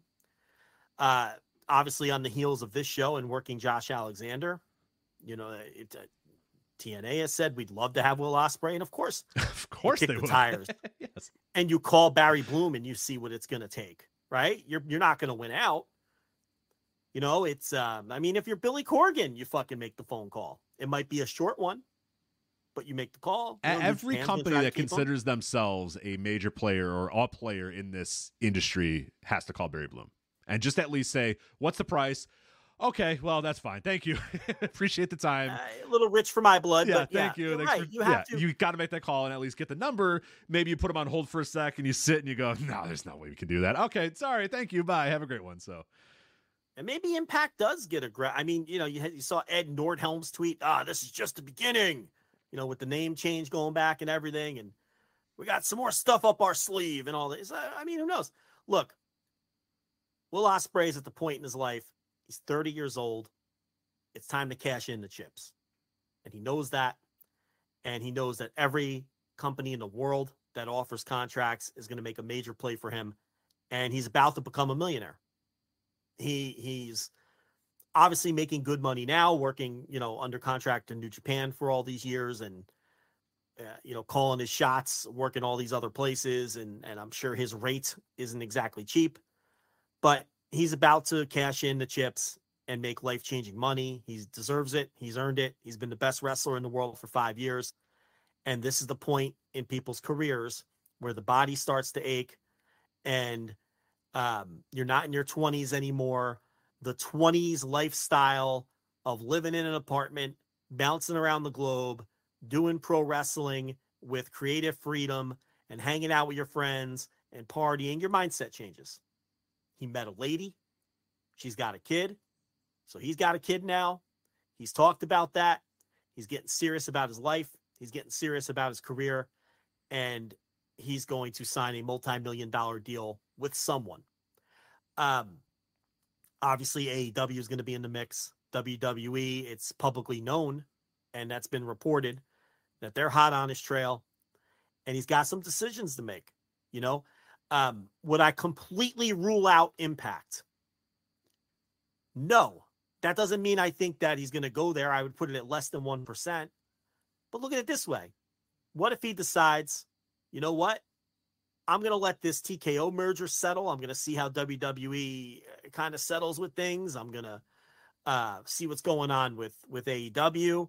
I'm going to sign a short-term, big-time deal with Impact, and I could be a big fish in a small pond for a while, and I can continue my freedom. I could keep working New Japan as a freelancer. Right, which if you go to Impact and you're Will Ospreay, you call the shots, and you say, hey, I'm going to do this show, I'm going to do this show, I'm going to do this show, and they are not going to be able to say, oh, no, sir. No, they're going to give you whatever you want. Right. And you're going to be their top star, right? But I don't think that's realistic. So realistically, you're really talking AEW and WWE, because as New Japan would love to keep them, I don't think they can match those offers. I don't think that's financially they can hang with those guys now. No, because he's gonna get more from WWE or AEW than people like Okada are getting in New Japan. So if New Japan, even if Will Ospreay takes a discount to stay with New Japan, well, they're going to have to push him as the top guy because they're going to be paying him top guy money, and I don't think it's going to work with New Japan. And I think he's ready to, like I said, cash in the chips, and the artistic freedom portion of his career, I think he thinks is behind him, which is why he's checking off all these things off of his list. He's wanted to work Impact for real. I know he did a couple short matches, many years ago. They don't count. He wanted to come to Impact and have a match of the year contender, and he did that with Mike Bailey, and he wanted to use the Styles Clash in an Impact ring, and these are dorky things that he wanted to do a chop battle with Marufuji. He wanted to get in there and chop the fuck out of Marufuji and have Marufuji chop the fuck out of him. Yes. So he went to Noah and wrestled Marufuji, and he headlined the Copper Box twice this year, which is something he had never done. If you look at the other Royal Quest shows, he was in the mid card. But this year he headlines it for Rev Pro, and he headlines it for New Japan at Royal Quest 3. So it's like, that's another, he worked Wembley in front of 80,000 people and got a fucking tattoo. He's accomplishing the last of these things he wants to accomplish. The Marufuji match, all these other things. And it's time to cash in. The question is, where does he end up? Obviously, I hope he ends up with AEW. Not so much because it's funny. Not necessarily because I'm dying to see him be full-time in AEW, because I'm kind of down on AEW right now. Mostly just to not see him go to WWE. Yeah, that would be heartbreaking for me. And I'm usually not a guy that he'd be retired. Yeah, I'm not somebody that gets like that emotionally invested in wrestlers or whatever, because it's like, yeah, whatever. Guys come and go, companies come and go. We've always said on the show that like the thing that we are always able to do is kind of adapt and change with the times. And if something's not working for us, we just move on. And I'm not all in on like one guy, and it's like, if this guy's gone, then I'm not watching wrestling anymore. Some people are that way. Some people are just completely invested in a single company or a single wrestler. God, would it be gutting to have Will Ospreay show up in WWE? That one would hurt for a lot of reasons. Yeah. Now there's matches there. I would love to see him wrestle Logan Paul. It's Logan, and I always screw this up. It's Logan, not Jake, right? Correct. I would love to see him wrestle. I think Logan Paul and Will Ospreay could have a match of the year. I think Logan Paul, with his athleticism and the things he can do and what he has shown, the ability to pull off moves and look like a true professional. Could you imagine Will Ospreay guiding that guy through a moves match and what they can do together? Like, I would love to see if Seth Rollins could put together like fucking incredible work with Logan. Yeah, Will would take him to an absolutely because it wouldn't just be a dynamic series of moves like the Logan Paul matches have been, and I've enjoyed every single Logan Paul match. Will Ospreay would have a real match with that guy and guide him through one, and I think that the ceiling would be match of the year, but with those two guys. I would love to see Will Ospreay, stay with me here, wrestle a motivated Seth Rollins, because they have that history sniping at each other on Twitter. And I think Ospreay has even mentioned Seth in some of his media interviews lately, as he, talks about his potential landing spots. And I think that Seth Rollins is a little jealous that guys like Will Ospreay get all of this hype from the Smarks, when he feels like, Seth Rollins recently had that quote. He said, I feel like if I forget the exact quote, I'm paraphrasing. He's like, me at 100%, I'm better than anybody. Well, and he was implying, wrong. Yeah, he's wrong. But... hold on. He was implying that he can't be 100%. You see what I'm saying? Because of where he is. Now, I don't necessarily agree either. But Will Ospreay responded to that, and he said, Seth Rollins says at 100% that he could be the best. Well, at 50%, I'm already the best. So imagine me at 100%. And then he went into match building mode and started building a match with Seth Rollins. But I think that those two guys, if you got them in the ring together, would be motivated to show the world that they can have the best match in the world. Would it be? I don't know. But I think that they want to work with each other, is what I'm saying. So there's things that he could do in WWE that I would be interested in. The problem is the list is short.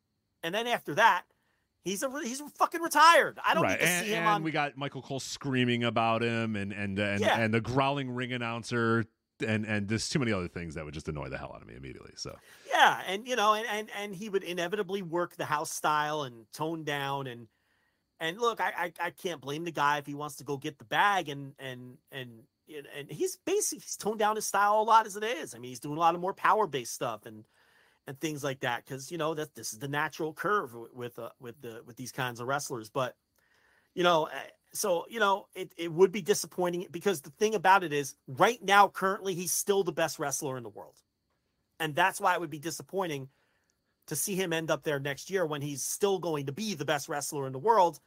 And while we might get the occasional incredible match, like some of the ones we've mentioned, maybe he talks them into letting him do something with Ricochet again, or fucking Walter. I don't know. There's other guys too. Those would be fleeting. There'd be a finite number. There's a lot those. of them there, but it's like there's like 6 of them or whatever, and then you're kind of done, and then it's over. And you might not even get the opportunity to do them all. It's like, because the company the way it is, and and ultimately he's going to end up doing a bunch of shit that we're not interested in, and it's a shame to waste the best wrestler in the world in his prime on that company right now, right. from a selfish standpoint of, I want to see this guy keep being the best wrestler in the world. Whereas if he ends up in AEW, you still have all that. They can book him if he's under contract to them. They can book him without any, governor or reins, because he could do whatever you want with him, because he's your guy. Plus, if he goes to AEW, he could still go to New Japan, and he could still, maybe if he ever wanted to, go down to Mexico and work CMLL or AAA. Right. But if he wants to work at Wrestle Kingdom or whatever, he can. Yeah, and that he can still do it. Right.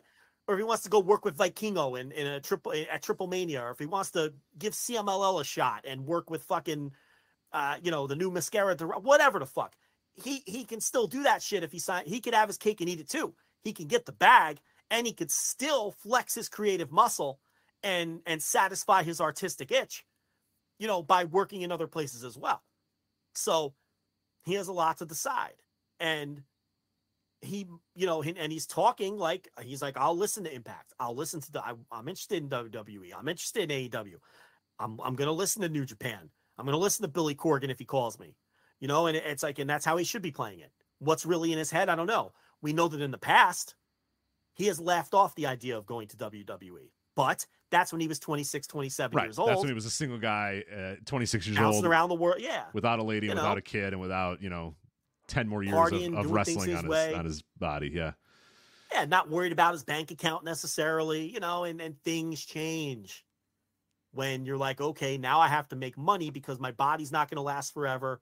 I've got responsibilities. I got this family I love, and your mindset changes. So I don't know. I don't think anybody knows, and he's going to play this smart, and he's not going to let and anytime anybody asks him in one of these media deals, of course he's going to say, "Oh yeah, I would love to work in Impact. I would love to work." It behooves him to say that he would take offers from all these companies, because of course he should say that, because that's how leverage works.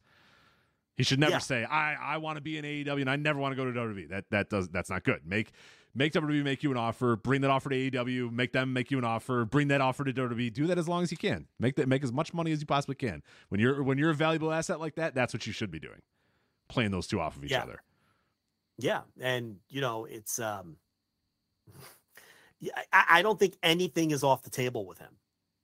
I wouldn't totally shock me, because he's a different kind of thinker, if he did re-sign with New Japan and just kept doing his own thing, in between the New Japan tours. Maybe he just truly loves New Japan and he wants to help that company climb back out of it along the way. I mean, because he can also still do a lot of England stuff. Yeah, I don't know. He's a unique fella for sure, and I think that's why it'd be so disappointing if he just went to WWE and that was it. And it was like, yeah, he works WWE now, and he works. But doesn't it concern you that it feels like he's checking off things off a list? It does. But then again, like, it does. But he's done that for the last couple of years in my mind. Like, it feels a little bit more deliberate this year that he's checking stuff off. But it does feel like over the last couple of years he has just taken any cool match that he could find. So I don't. I get the worry. I get it for sure. And that does worry me a little bit. I'm with you, but it to me, he's also a guy that has been pretty open and done as many cool different things as he possibly can. So he doesn't feel like this year doesn't feel that much different than last year did for me. in terms of him doing stuff, but he is checking a few more boxes off this year for sure. What's left for him to do outside of WWE? There's really not much. Yeah. He's won the IWGP Heavyweight title. He's worked Wrestle Kingdom. He's worked the Wrestle Kingdom main event. He was the most over person on the biggest pro wrestling show in history. He went back to Impact and checked that off. He worked Marufuji finally, which is something he's wanted to do for years. He got that Mike Bailey match out of the way that was supposed to be at WrestleMania weekend last year. Someone else he wanted to work with. He got Callum Newman into New Japan, his protege, to give that kid a shot and get his career going. He got Aussie open a bag from AEW. He got Fletcher and Davis. You know, he's worked, you know, multiple AEW pay-per-views. He's worked Forbidden Door. There's not much left for him to do outside of, can I headline WrestleMania? Say goodbye to your credit card rewards. Greedy corporate mega stores, led by Walmart and Target, are pushing for a law in Congress to take away your hard-earned cash back and travel points to line their pockets. The Durbin-Marshall credit card bill would enact harmful credit card routing mandates that would end credit card rewards as we know it. If you love your credit card rewards, tell your lawmakers, hands off my rewards. Tell them to oppose the Durbin-Marshall credit card bill. Can I be one of the biggest stars in the biggest company? And I don't know if that's what motivates him at this point, or if he still has the attitude he had when Ricochet tweeted at him a few years ago and said, "Hey, you can join me here." And his response was like, "Yeah, well, that's never happening. I don't want to go there." You know, I don't know if that's still how he thinks. He's not going to tell WWE that. He's going to hear them out. Even if he really thinks that, he's going to hear, you know, and then go back to fucking Tony and Kadani and say, all right, well, you know, here's what you need to give me. You know, I want to stay with you, beat this offer right here, and I'm staying. Yeah. Or, you know, give me 80% of this and I'm yours. Whatever his tactic is, right? Like, maybe that is how he's going to play it. You know, no one knows. So, it's going to be contract season, you know, and he's going to be free. The real war of 2024, not the fake war of 2024. This is the real one. That's correct. Yeah, the real biggest free agent of 2024, because we all know the other guy signed. So, you know, and again, I would be very wary of. Now we know they're interested because they've said they're interested, and it's Will Ospreay. If you're not interested, you're out of your fucking mind. You make exceptions. Right? Because he can't be a top star wherever he goes. But you still have to keep an eye on this TKO Endeavor stuff. You got to keep an eye on it. And whenever wrestlers ask me for advice, contract-wise, that's the first thing I bring up. I'm like, you got to keep an eye on the moving parts over there and how they're going to handle free agents. This week especially, man. It's been that is not a done. That is not a, hey, we've wiped our hands and we're all right. Now we're full steam ahead with Endeavor, TKO. I mean, that's a very fluid, very interesting situation that continues to change and adapt. And even this week with Endeavor looking like they're going to go private, that doesn't necessarily affect TKO all that much right now. It does. Yeah. Two different situations. They're two different. Yeah. And Endeavor is the company that owns 51% of the TKO group holdings or whatever. Endeavor is the majority owner of TKO, which is a publicly traded company, which was UFC and WWE, the merged company, which is now Endeavor owns 51% of that, and Endeavor would be going private. But that not TKO would remain public. Right. But, you know, Ari Emanuel, you know, that ringing endorsement of Vince McMahon when the merger was taking place is no longer a ringing endorsement. No, quite the contrary. When asked, you know, why their television deal wasn't as high as they expected, and they mentioned, well, you know, Vince McMahon might have something to do with that. You know, everything we've been talking about. Right. Yeah. It's, you know, and he blamed Vince, and now, you know, now Vince is out of the creative spot, and you know, it's just so many moving parts. It's so volatile. And it's always going to be volatile. Also, you know, and maybe they make looking at the history of how Endeavor handled UFC negotiations, there were several top stars that were huge draws in UFC that when contracts came due, they said, "Nah, we're good. We'll just move on without you guys. Yeah. We're not. Thanks for your services. We're moving on." Right. Yeah, and that's Francis scary. Ngannou, you drew a lot of pay-per-views. You're still on the top of the game, but you can go do something else. We're good. Yeah, and maybe right now they make exceptions for people like Jade Cargill and Will Ospreay because of the upside that they see. But if you're that next level down free agent, there's no evidence right now that they're in signing mode for people like that, right? I mean, Brian Pillman Jr. was a developmental signing. That's a whole different thing. So we don't know yet how they're going to handle. And look, that report came out. Was it Fightful or someone else? That there's a bunch of contracts coming up in 2024, and they haven't started extension talks with anybody. Yeah, those people that were waiting for that call to figure out what they're going to do with the next contract haven't quite gotten that call yet from old TKO Group Holdings. So, and that speaks to my point that maybe they see everyone with the exception of the tippy top stars as expendable at this point, just churning them through the mid-card machine, and maybe Nick Khan's strategy. I can't believe I'm going to say this, but I think Nick Khan is more powerful than Vince right now. As of this moment right now, absolutely. He absolutely is. I bet he has Aries, ear more than Vince does right now, for sure. Yeah, and it's like, and I feel like his strategy is we have this stable of people who are in their 20s in NXT. The fuck we need these 38-year-olds who are making seven figures when we could just replace them and pay these people We're paying Dolph $400,000 a year. What? And what does he offer us? Nothing really. Okay, well, he's gone then. Nothing Grayson Waller can't give us for $400,000 or whatever the fuck. So it's like, that's why I tell these middle-class free agents, look, let this play out. Don't be burning bridges where you're at. Be careful. But yeah, Will Ospreay, I felt like we hadn't really talked about that yet. Yeah. But, it's a good opportunity to do it. WWE is absolutely, and now I hope people can see, like, what I was talking about months and months ago, because I had my ear to the ground on it. I had some people check in with me and say, hey, look, WWE is realistic. And there's that whole WWE Europe thing, which I don't know when they plan on rolling that out, but they would love to build that around Will Ospreay. And that wouldn't even require him to move to the United States. Guy just redid his kitchen. Maybe he doesn't want to move to the United States. Did you see that? He just redid his fucking he's there kitchen. he's got the screwdriver going, and he's watching. I forget what he was watching on the other TV, but he was watching some wrestling going on too. He was watching New Japan VTR videos and responding to. I think that's what he was watching. But he, motherfucker, just got a new microwave. Who says he wants to come to America? I don't want to leave all that behind. I said TLB this week. Be like, oh, I found 2 houses I want to buy. I was like, what? Yeah, excuse me? I'm like, we just put in granite countertops in the kitchen. We can't leave now. We gotta stain these things for a little bit. Yeah, we gotta cook on these things. We gotta cut on them. We gotta, let the kids destroy it first. I mean, geez, it's a sunk cost at this point. We can't be moving right now. That conversation went nowhere. I'm like, I don't want to know.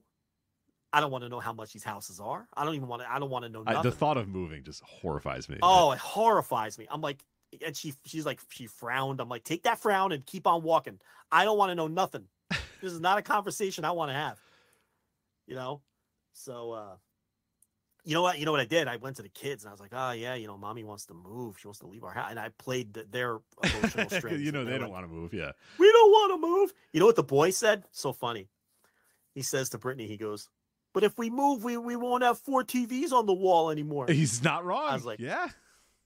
That's my boy. That's a boy. She's like, what are you doing? We would bring the She's like, we would bring the TVs. We're not going to leave the TVs. We'll put them on a different wall. I'm like, no, the boy's right. He's right. He brings up a fantastic point. You don't know about the wiring in that new house. You have no idea about the wiring in that new house. No. He wants to watch the golf with his old man. He doesn't want to. You got to have those 4 screens. But Will Ospreay just did his fucking kitchen. Maybe he wants to stay in the fucking wherever the hell he lives. The Docklands. Probably doesn't live in the Docklands. But yeah, let's go with that. Know. Yeah. Fucking, I was watching that Naked Attraction. Yeah. I have not. Are you into that with the nurse? Nah, I can't do naked people. It's too much. Yeah, like normal naked people I can't do it. Yeah, it's like normal naked people. They're normal. It's fucking gross. You know what I mean? Like, these aren't all hot human people. Body. Yeah, the human body the male human body is absolutely hideous. Absolutely hideous. Horrendous. It's just horrendous so male bad. body. Like even like the female body is but a male body, just a normal male body, like a dude, just a normal ass dude with his tiny little dick and his gut and stuff. It's so gross. Why would any woman ever I mean, you know what I mean? Like, look at this. His non-erect, shriveled up little dingus. Right. Like, come on. Like, I'm like, nobody hairy. wants to look at that. Yeah, I got a fucking gut. Like, a little bit Do you ever get out of the shower and look in the mirror and be like, how did anyone ever want to Yes, fuck every me? night, every day, every morning. It's like, I'm looking at myself and I'm like, oh, like, this I'm poor like, how woman. is my- This how poor does- woman has to sit How down. does my hot wife, And that's to who could have pretend. anyone- And that's to pretend that she's attracted to Yeah. this. why does she want to fuck me? Like, yeah, absolutely. Yeah, men are the worst. Like, We're so hey, gross. We're hideous. I watched this Naked Attraction. That's why I can't watch it. I and, don't want to see men. I don't want to see naked dudes ever. And it's just they don't look. They're like gross. You know what I mean? Like, and I don't mean it in like oh yeah, yucky. Like, I just mean like the male body is just right. You don't want to not- look at naked men. Yeah, They're 'cause hairy men are disgusting. and weird and unerect penises. So yeah, it's gross. Little shriveled dingus. Yeah, no one wants to look at it. So my point here was when someone gets eliminated, like they come out of their little fucking tube or whatever Yeah, they that got a they're little contained pod in, tube thing the going. little Yeah, pod, and the music plays down, down, down, down, down, and they come out of the tube, and the host says their name and where they're from, and the show is based in the UK. And I popped big the other night because this one guy was from the Docklands. Oh, there it is. She was like, his name is, he's 28 years old. His name is Liam. He's from the Docklands and he's a day laborer. Right. And like, right. How was Liam's body? Pretty good. Hey, he was the shit. Yeah. Covered in tattoos. He was a mess. So they, and then then like the woman, the picker, like who eliminated him, they have a really awkward little brief exchange. Sometimes they give a little naked hug, and then Liam hits the bricks because he's eliminated. Yeah. Hit the bricks, Liam. And then the host is like, that's not going to be a match, I'm afraid. Liam, you're going to have to go. And, he hits the bricks. And, but yeah, I popped so huge. You got a Docklands guy. You got Liam from the Docklands. There you go. When the guy was from the Docklands. Yeah. So that's the only reason I bring that up. But whatever it was. I don't remember. I'm sure that's right. Yeah. And I went with Liam because that's like a 20% hit. Yeah, they're every other person from that area is named Liam. So what we've got here is Gareth. He's 31. Gareth or Liam, He's from North London. And he works in sales, and he comes down with his shriveled little dingus. Tiny and, little dick. Yeah. That's how it is. Nathan in the chat says Rich wants them erect. I want them erect because when me and TLB watch this, we're like, wouldn't this be easier for the woman if she saw the penises erect? Because you want to know if you're a grower, there's a shower. The other thing there is nothing more hideous than the unerect male penis. It's fucking gross. Well, and here's the thing. I didn't know this, but in the UK, the vast majority of men, like 90% of the guys on these shows are not circumcised. Oh, yeah. That throws another wrinkle into everything. Yeah. Oh, yeah. No pun intended with the wrinkle. But like in America, most people are circumcised, right? Like most. I would say it's the opposite. Not everyone, but they're all like, here's a funny thing. Like TLB, she probably has what I would consider for her age an average body count. Like very average, an average body count. Like she's no nun, okay, but she's not Will Chamberlain out there. Right, exactly. So the first time we watched the show, she was aghast. She was like, "What is with these dicks?" Oh my god! And I'm like, look at that. Yeah. She never saw an uncircumcised. Yeah, I think dick. that's probably right. And I had to explain to her. I'm like, "Oh, these guys are just uncut. They're like uncircumcised." She's like, "What? Where's the head?" I'm like, if you're not used to it, it's a bit shocking. It is. Yeah, you got to peel the fucking shit back to get to the head, And she was like, "Oh my god," she's like retching. I'm like, "Look." She never saw it before, It was new to her. Like she got used to it eventually. I'm like, listen, you have definitely seen uncircumcised dick in porn. You just don't know it because when it's hard, you don't know the difference anymore. So that's why I say too, like it would be easier on this show if all these dicks were erect because then you can see the true size too. Right. Because I think it's, it's a little deceptive. And for these no one is at their best with their unerect little shriveled up penis. Trust me. Oh God, no! I would never go on that fucking show. Zero. Or I would make sure I'd be in there the whole time, making sure it's at least to some attention, at least, because I'm not walking up there with an unerect. No, that's not good for anybody. Nobody wants to see that. So yeah, I've got a big swinging dick, and even I wouldn't go out there. It's humiliating. unerect dick and you're just standing there and the show is just meant to be shallow. So they're just ripping these people apart, like in a polite way, but it's like, I like when they get eliminated for stuff like their feet.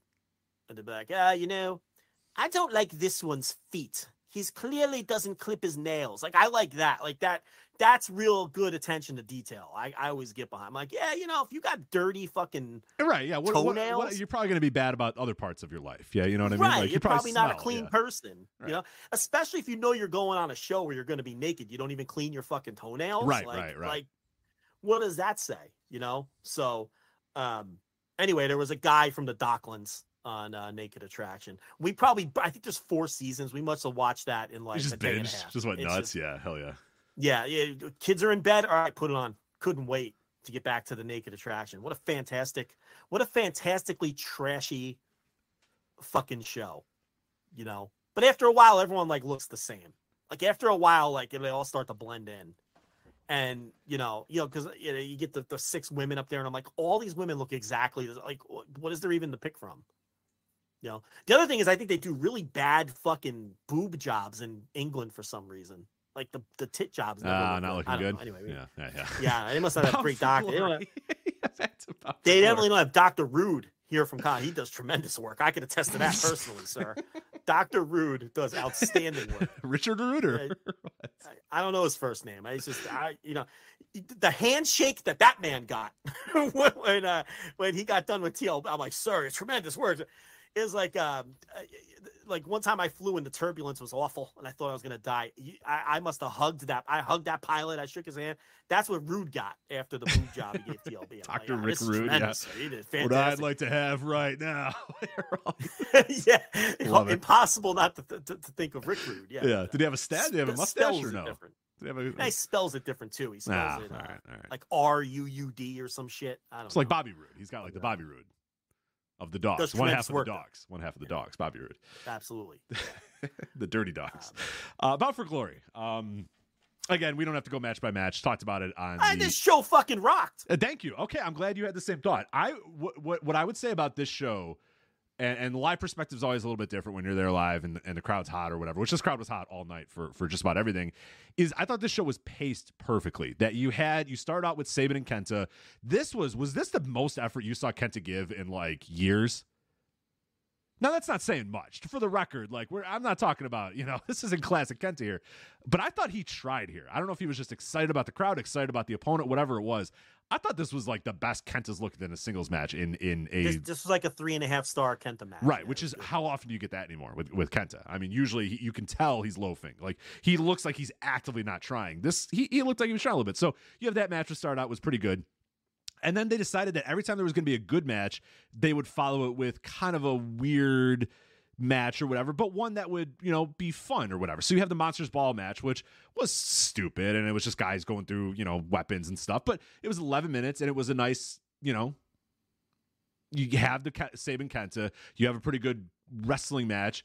Then you go to this Monsters Ball thing. You take that back, and then you come back after that with the world title, the Impact World title, World Tag Team titles, I should say, ABC and the Rascals. And those guys are bouncing all over the ring, doing cool stuff, doing crazy things, having a very, very good tag match in my mind. Not a great match, but a really, really good one for about 10 minutes. They get out of there. Then you have Ospreay and Bayley, which is fucking phenomenal.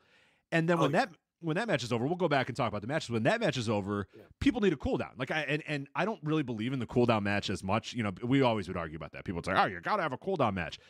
Bayley and Ospreay needed a cooldown match because people were just going nuts. People wanted to kind of go to the bathroom. They wanted to kind of chill out because everybody was there, 100% attention for Ospreay and Bayley the entire time. Once that match was over, people were like, "All right, I need a little bit of a break." What better break than essentially a dollar store Royal Rumble? Perfect.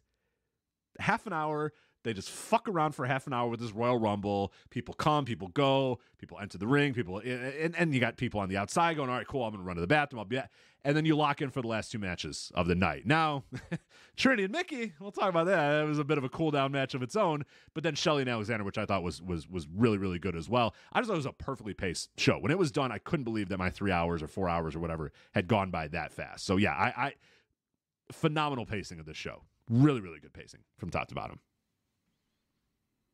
Yeah, and the the Dollar Store Royal Rumble, I could take or leave that. I guess the big news there is Sonny Kiss debuted.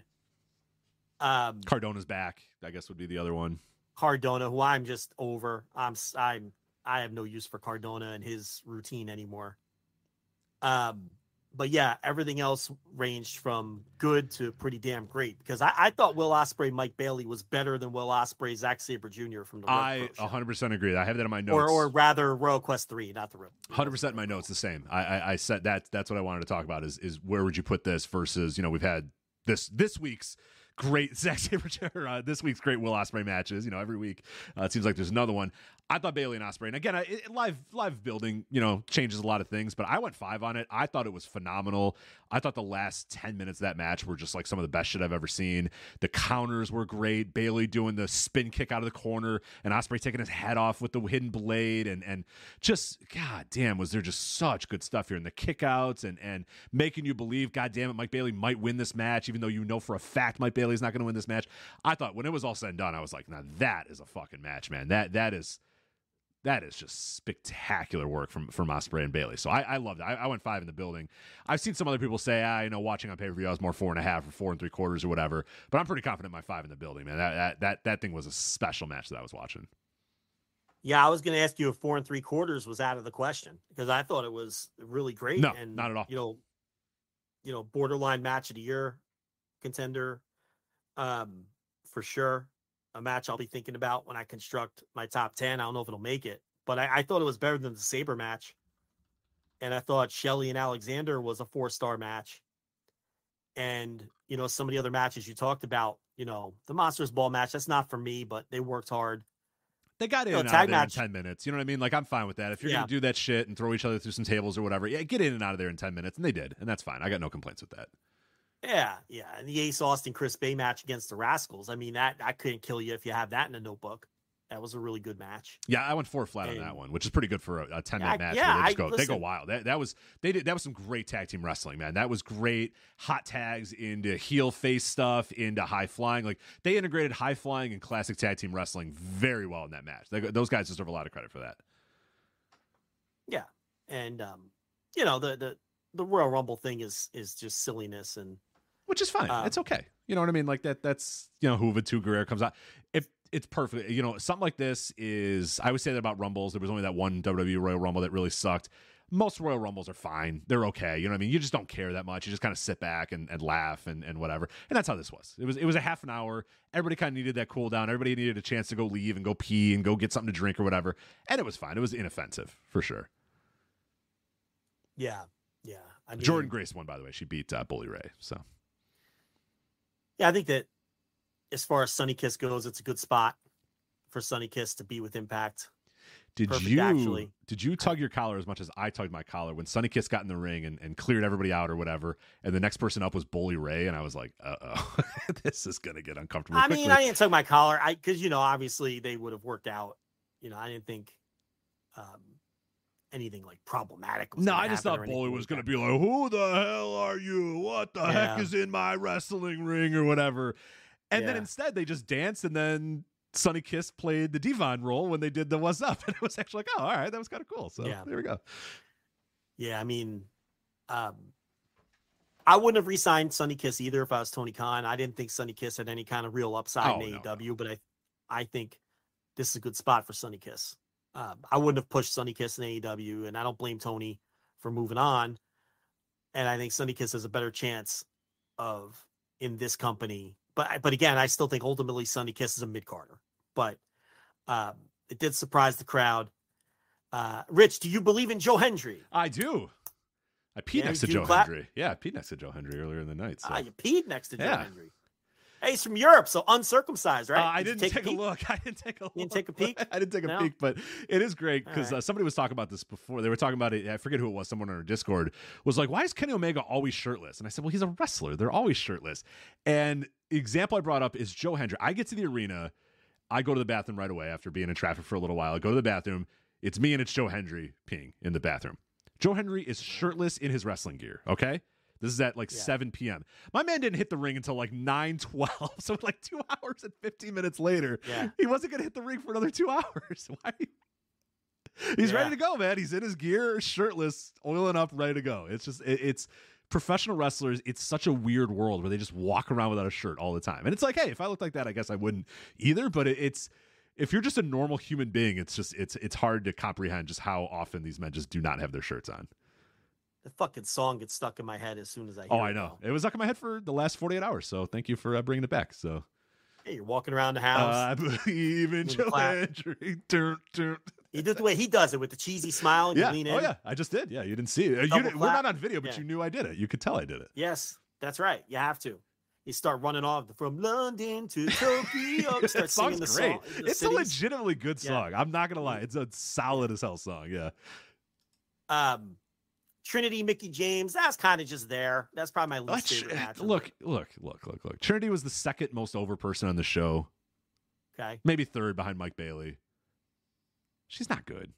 She's bad, right?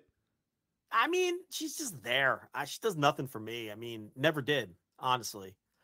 Feel the glow. Did you feel the glow? I did. Yeah, there are glow sticks everywhere. I mean, it's an awesome entrance. And then the bell rings. Unfortunately, it's like, I was like, man, this is pretty wild. She's a superstar. And then the bell rang, and I was like, oh, yeah.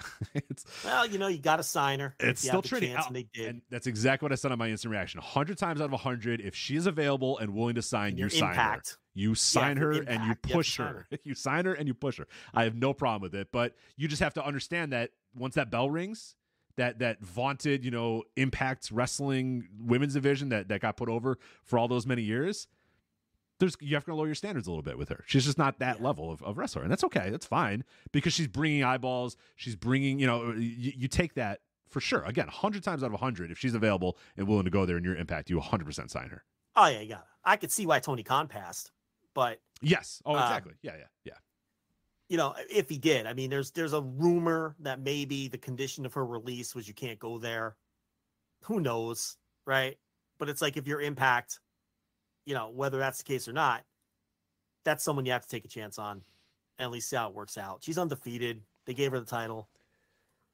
And that's that. Now, a lot of people thought Josh Alexander would win the title back. He did not. Real quick on the Mickie James Trinity stuff. Just want to point this out for I didn't know if it was visible on the pay-per-view as much as it was to us in the building, but David Penzer, who's the Impact ring announcer, said, and standing on this side of the ring, whatever, is from Roanoke, Virginia, and Mickie James turns her head and goes, Richmond, Virginia, not Roanoke.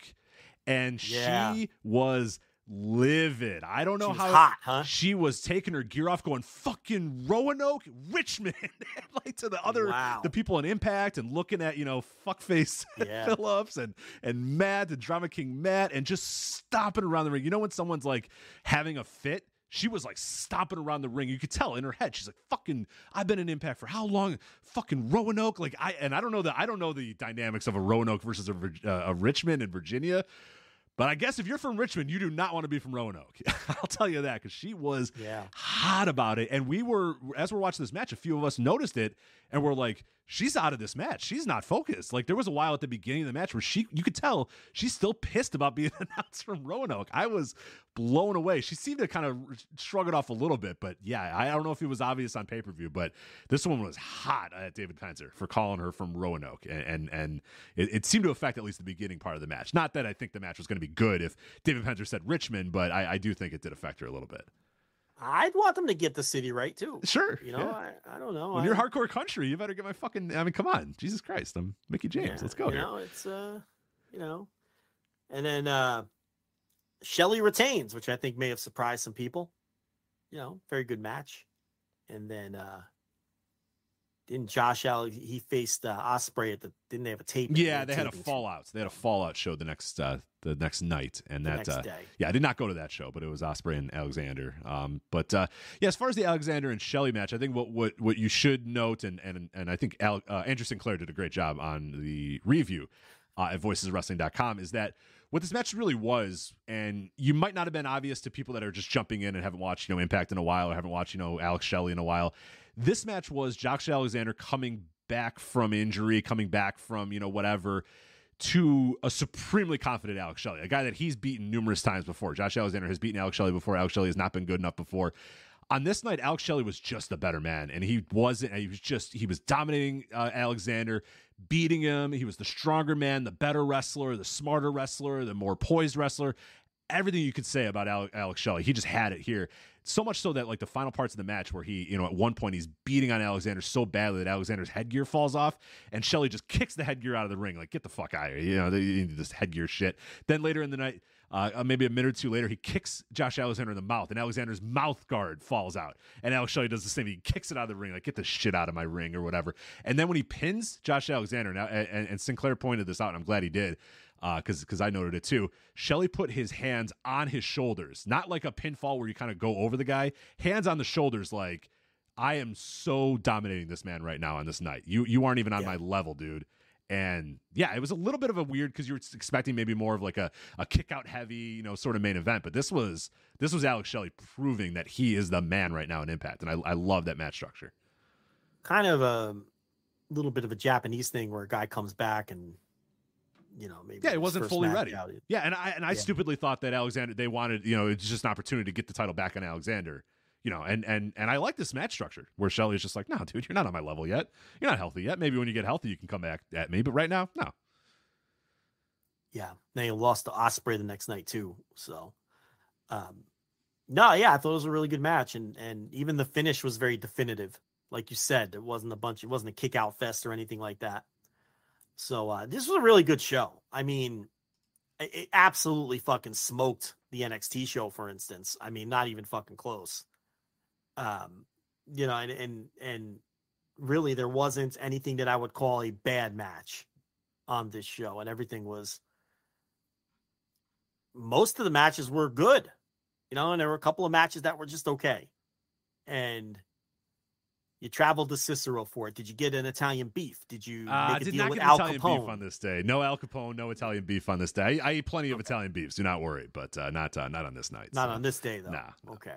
Trust me. Al Capone used to bounce around Cicero. He did used to bounce. That used to be one of his haunts. Yeah. Yes. Torrio too, right? Johnny Torrio before Al Capone. Right? Yeah. Yeah. So, your mob history. Living in Chicago, there's no choice. You got yes. it. It's very odd how much we embrace mob history here in Chicago. You would love it. There's mob tours, there's mob walking tours, there's mob these tours, you go to a place, there's Al Capone merchandise everywhere. It's like, the guy was a cold-blooded killer. I don't maybe you don't You don't say. Italian people embracing mob culture? I know. What? It's hard to believe. Sit down, Joe. Sit down and try to comprehend this. That they might be embracing it as a badge of honor when many people. Believe it. Yeah. In New Jersey, I never encountered such a thing. Right. Yeah. Oh God. Yeah. So that's the Bound for Glory. Yep. Which, pretty By the great way, show. Cicero fun facts coming your way very soon in the AWF series at flagshippatreon.com. Freedom of choice.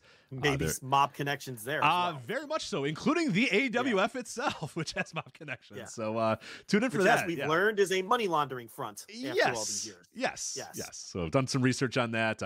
I try to talk to some people won't talk, so I don't want to end up in a floating in a lake. So I'm gonna. You don't want to end up in Cicero as part of the foundation of the building. In Cicero, and I'll show you some documents. I don't want to go. Hey, I got a briefcase here. Let's talk about what's in this briefcase. I'm not gonna find out. So, but at least from what I could glean from Chicago Tribune articles and some other stuff, there's some good mob connection stuff with the AWF. So we'll talk about that. You better watch yourself, dude. As a reporter poking around. I know. I know. Yeah. I talked to one guy, and I think I maybe gotten a little too close, and I was like, all right, we're out. So we're out. We're done. Yeah. So again, if they find me in a lake, I'll send you the name of the person. That river that they dye green every year. Yeah, the Chicago River. I might end up floating there, and I'll let you know who I think it was. So I should probably let you know. They still soon. dye it green. Oh, every St. Patrick's Day. Yeah, every St. Patrick's Day gets dyed green. So. You got a lot of Irish out there in Chicago? Yes, quite a few Irish here in Chicago. Yes. I thought it was all Italian and Polish. No, a lot of Irish. Southside is all Polish, a very, very, very heavy Southside Irish here. Oh, okay. I wasn't aware of that. Yeah. I thought it was all Polish and Italian. No. You got a lot of everything here, man. It's a melting pot over here in Chicago. So a lot of ethnics, huh? Yeah. Oh, yeah. Everything. Yeah. everything out here. So, all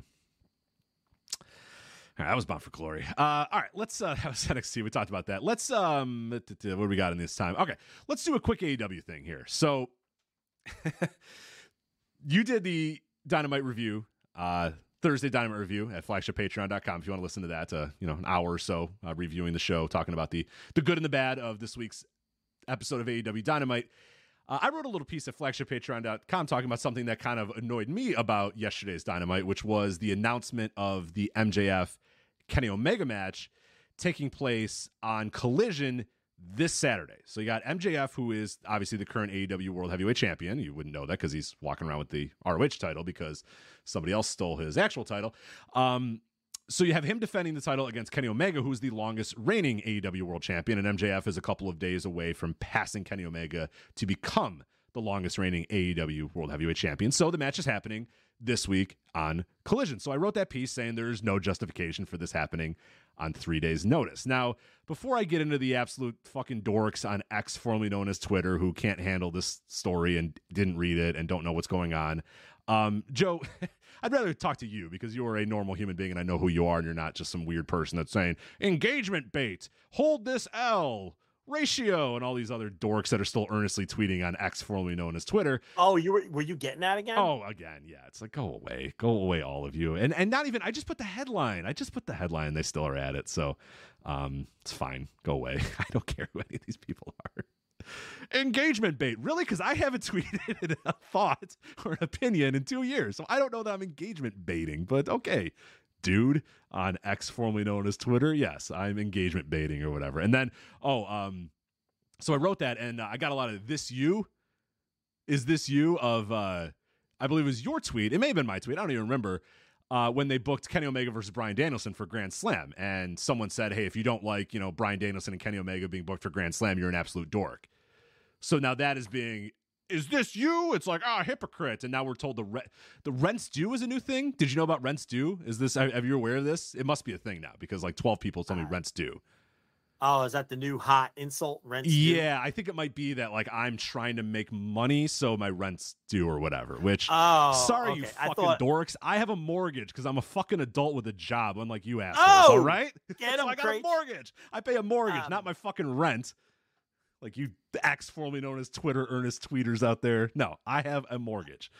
I thought maybe it meant like we caught you in hypocrisy. Oh, so maybe. The rent is due. Maybe that's it. But you could be right too. It could be, you got to work up some controversy because your rent is due. Right. It could be either or. Yeah, trust me. Also, plenty enough to pay for the mortgage. Don't worry, I'm good. Thank you guys. They don't know this, but it's two different people making two different points. Number one, because it's obviously a tweet that I made way back in the day. And the other thing is, I can guarantee you they didn't read what you wrote. Oh God, no.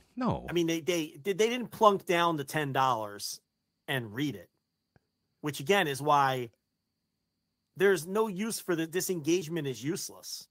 It's just it's pointless. It's useless. They don't click. They don't purchase, and that's why we actively try to avoid it because it's just a bunch of utter nonsense. So. I wasn't aware that you were catching it today. Oh, yeah. I did my one daily check and I went, oh, boy. It's not even a hot take. No. Like, it's not even a hot take that they're rushing the match. That's not even a hot take. Right. So I don't care about those dorks. Move on from them. Put them in the past. Do not care. I'm not doing the argue with these absolute anonymous weirdos on X, formerly known as Twitter. What you should do now that the tweet is like 12 hours old, just fucking delete it. Like, it's not serving any purpose anyway. Or just do the mute. I just do the mute thing too, where I just mute it. And I don't look at it. I don't care. Actually, honestly, these people can tweet at me all fucking night. I'm never going to respond to them. I'm never going to care. So. Oh, yeah, I know you're never going to respond. So you know what they can do? They can just continue to shout to the fucking wind, and I will never read any of their stuff. But anyway, I don't care about those people. I care about you and I. So let's talk about, and our great listeners, and the people who subscribe to us on flagshippatreon.com. So I made the point that I thought there was no justification for doing it on 3 days' notice, which is a bit more nuanced than what people are gathering from the headline, which of course that would be the case because like you said, nobody is reading it. But I know that you have said, and you said on the Thursday Dynamite review, that you aren't as bothered by the match happening on 3 days notice. Kenny Omega versus MJF on Collision this Saturday. You're not as bothered on it, so I want to at least let you get your end, and then I'll kind of talk about my end. And we don't have to go too long because we have some other stuff to talk about, and I don't think we really disagree that much about it. But I think I do have some interesting points to maybe counteract or give you a rebuttal of some of the things that I think you said about that match happening. Yeah, obviously it's a pay-per-view caliber match. Okay. And we know that that's the kind of match that could headline a pay-per-view. I'm not worked up on doing it on a 3-week build in this circumstance because I think that this is a company that's clearly struggling to sell tickets right now for their televisions. This is a company that clearly is struggling with television ratings. Dynamite, with some stiff NBA competition this week, didn't do a great number and maybe did a little bit lower than people even thought they would do against NBA's opening night. And obviously Collision and Rampage have not done good numbers at all. And this is a match that's set for Saturday night on Collision. So from that standpoint, if you want to start selling tickets, if you want to start getting more people to watch your television, you have to give them a reason to buy tickets and watch your television, right? So you bring in Mystico in Houston, and that seems to have worked. You bring Okada in, and they seem to have a decent last day ticket sales. Who knows if it was Okada that made a difference? Maybe he did, maybe he didn't in Philadelphia, but at least you're trying things. And then you do this, where there's a big time world title match between two of your top stars. You're putting it on Collision, and maybe you get a few more people to tune in. Maybe you sell a couple more tickets. So from that standpoint, and it has moved tickets, by the way. WrestleTix has updated it. It's getting there. They're creeping up to 3,500 at least, maybe 4,000 for Collision this week. Yeah, and that's exactly why you do it, and you do that. And from the other standpoint is, I guess I'm going to mirror the tweet I made about Grand Slam many years ago. It's a cool fucking match, and I'd like to see it. I'd like to see a world title match between MJF and Kenny Omega. From that standpoint, I don't mind. And the other thing is, my final point is, I don't think you're getting a clean finish anyway. I don't think there's any chance in the world that there's a chance that neither guy's even going to take a pin or take a fall. I think the heels are going to get involved, whether it's Jay White, whether it's Don Callis. I don't know what, but this is going to be a match where the finish is booked. And when I say that, I mean, this match is not going to have a definitive finish, and it's going to be used to set up stuff that follows. And because it's a television match, and because it's only a 3-day build, I don't mind that. If it's a pay-per-view match, people deserve a finish because you're paying for it and you deserve a conclusion to whatever the story is. For sure. If it's a television match that you've been building for a month and a half and selling a month and a half's worth of tickets and all of that, and it's something like a Grand Slam, like we just brought up, or Winter is Coming or something, I think you deserve a finish. But I could still maybe give you a pass if you do a fuck finish in a creative way that's good, that advances the story. This match, because it's only a 3-day build, I really don't care what they do with this, because I feel like this is a story advancement match anyway, wrapped up in this false pretense of, all right, we're going to see who has the longest world title reign in AEW history. The heels are going to spoil it for both of these guys. And then in some form or fashion, MJF and Kenny Omega might end up aligned. Maybe that 8-man tag that MJF is looking for partners for, right, or something. The Elite come with him or whatever. He's earned their respect or something like that. All right, great. Something's coming out of it. So for all of those reasons, this doesn't work me up that they're booking this match.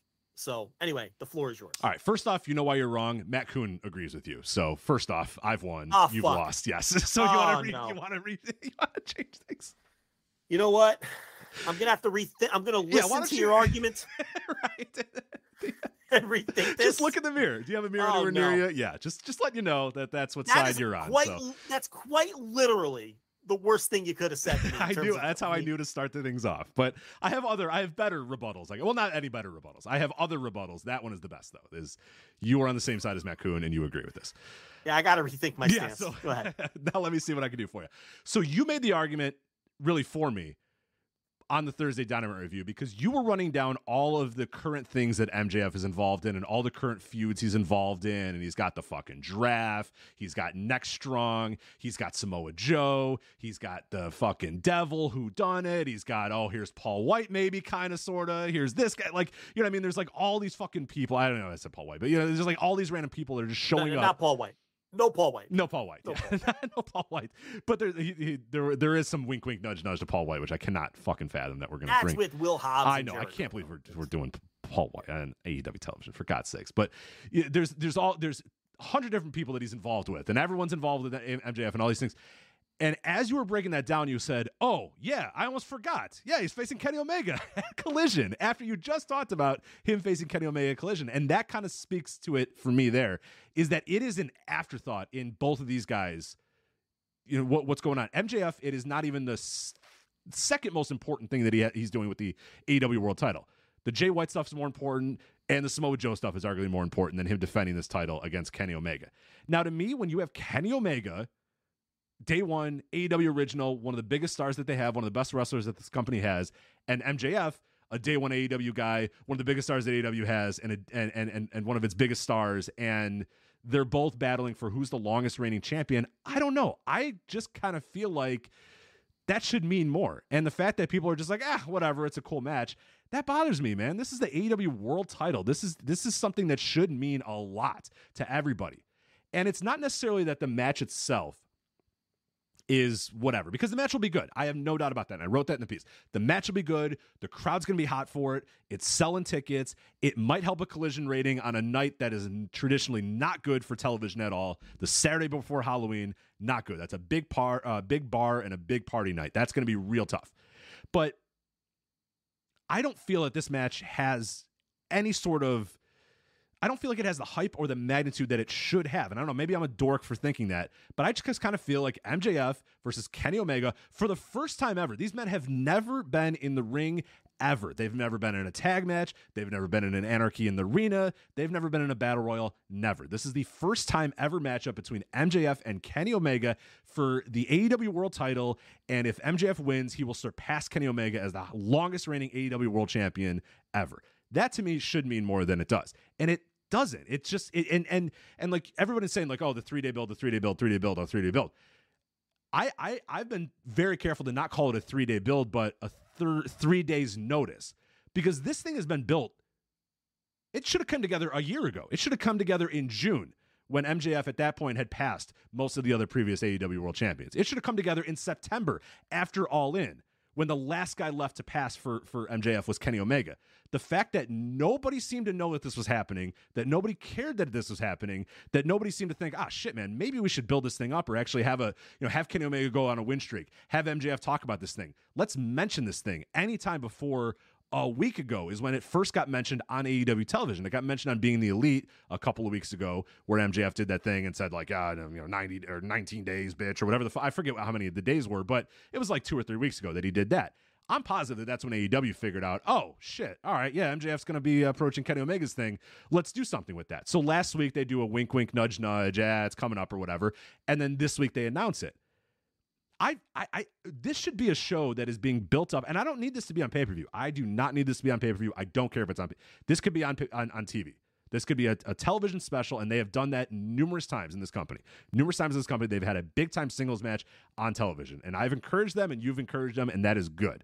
They should put big-time singles matches on television. Television drives as much and more business for them than pay-per-views do. So yes, put big-time singles matches on television, but can you try to plan ahead? Can you try to think about this thing a couple steps ahead of time? That's what's disappointing for me more than anything. What's disappointing for me is they got caught with their pants down saying, fuck, MJF's about to pass Kenny Omega. Yeah, we'll just do it on Collision. Boom. And then it's over. And then it'll be a good match. And like you said, it'll be a fuck finish. And then we'll all move on with our lives. And it's like, man, this was a company that used to be 2, 3, 4, 5 steps ahead of time, a year out, a couple years out. And now they're being caught with their pants down with their world title on, guys battling for the lineage of it and how long the reigns were or whatever. And that just sucks for me. That's just disappointing for me.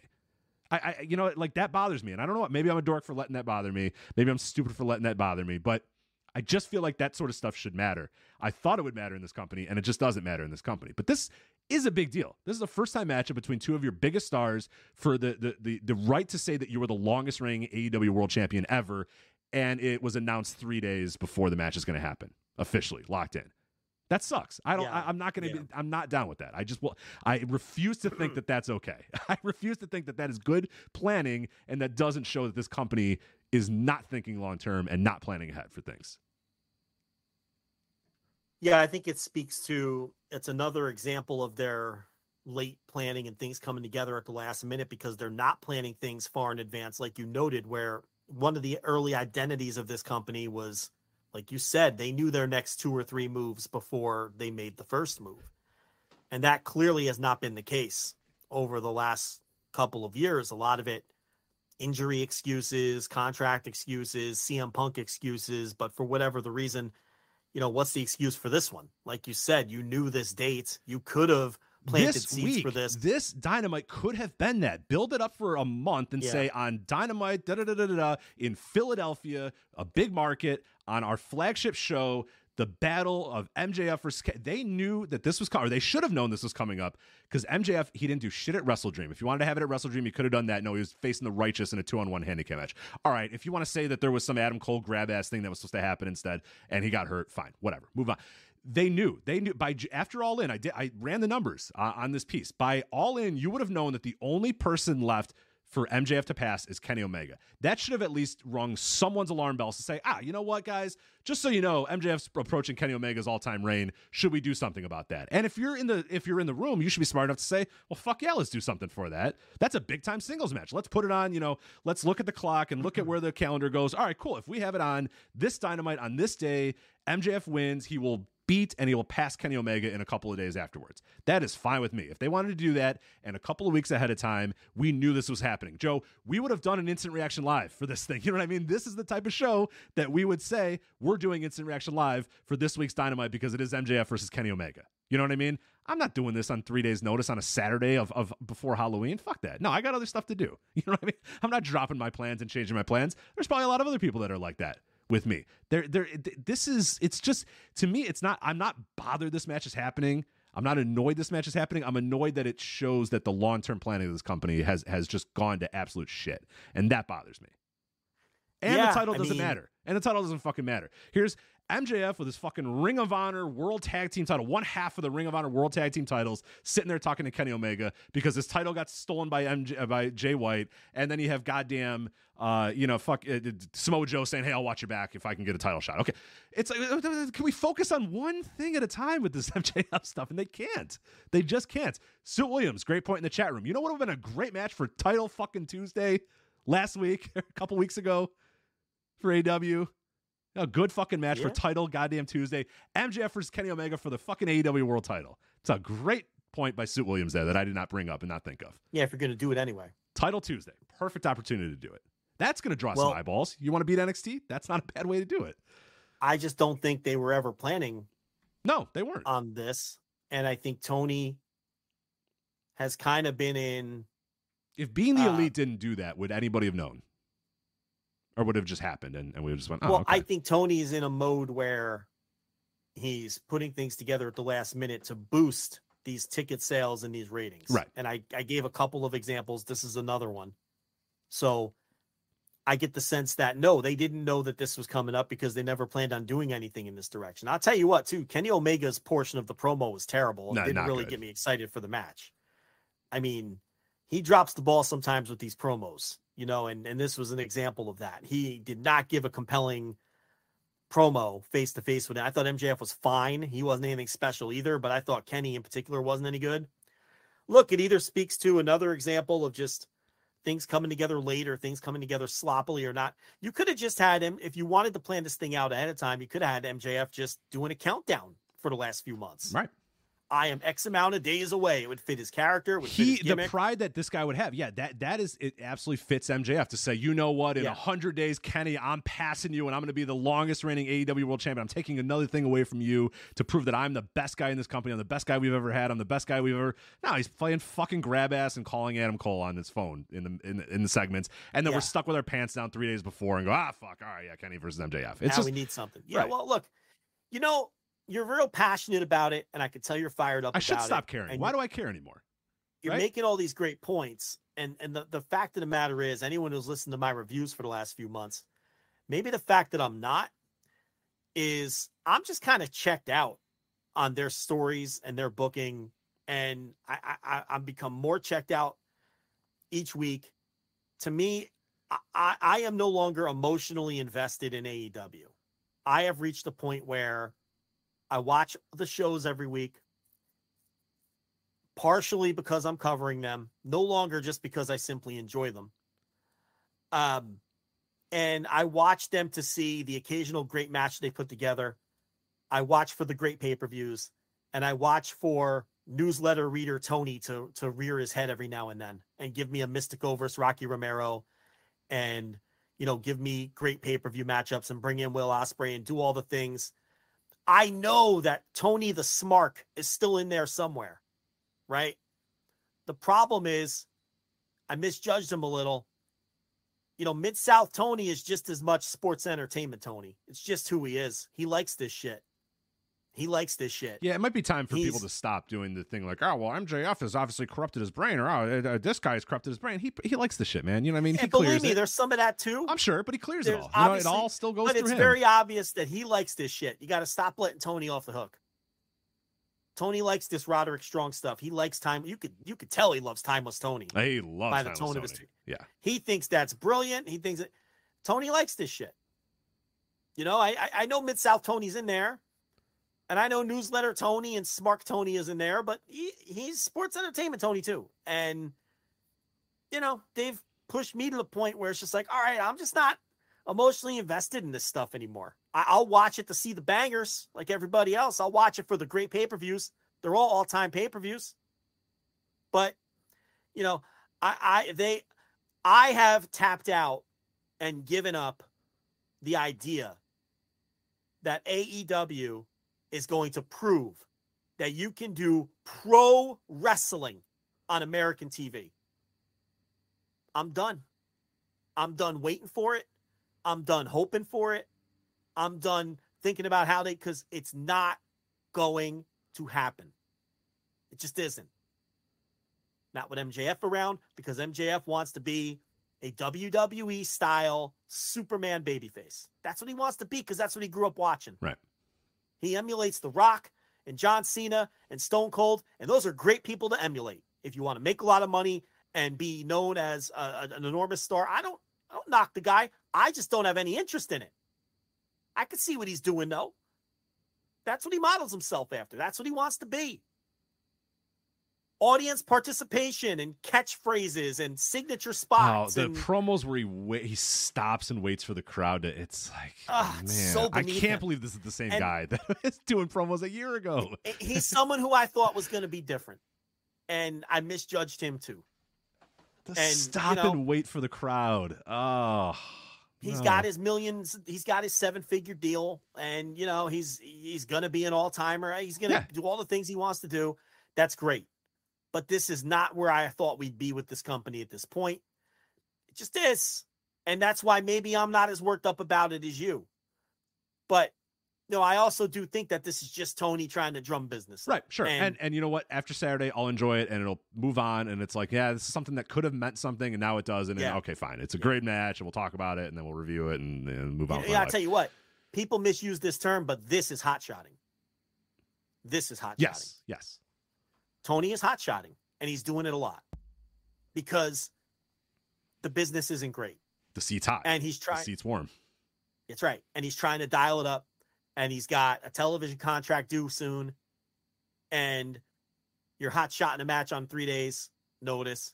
You're hot-shotting Mystico into town. You're hot-shotting Okada into town. Those were announced a couple days ahead. And it's also, don't overlook this either.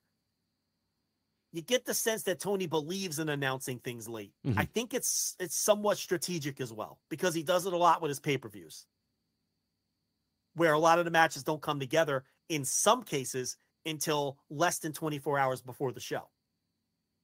So he kind of philosophically believes in announcing some things later. So I think it's a combination of all of those things.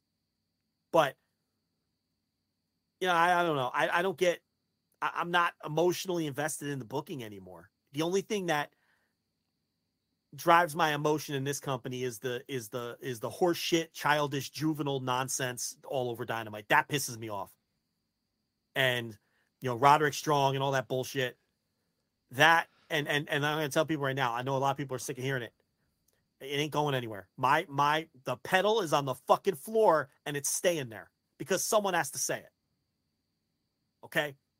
As long as they're giving it to me, I'm going to complain about it until I stop doing the reviews, which isn't impossible, by the way. You know me, Rich. I can be very fickle. You've quit before. You've quit. When I've had it, I've fucking had it. When I've finally had it and made a decision, I'm done. Okay? And, but until then, if you keep giving me this shit, I'm going to keep complaining about it and telling people why it fucking sucks. So that annoys me. I still see people saying, oh, maybe MJF turning down Roddy and turning down Max Caster is writing that stuff off. Okay. Stop. Probably not, but okay. It's wishful thinking. I was told I was crazy 6 months ago. Slowly, people are coming around and hopping on my bandwagon and go, holy shit, you're right. And those people who are still holding out hope, I'm just, you poor thing. I'm sure they've all formed an orderly line to apologize, right? You know what? I'll be honest with you. I've gotten some DMs. Look at that. Tell you what, I would never say names, obviously. I got one for you. I'll just read you what it says.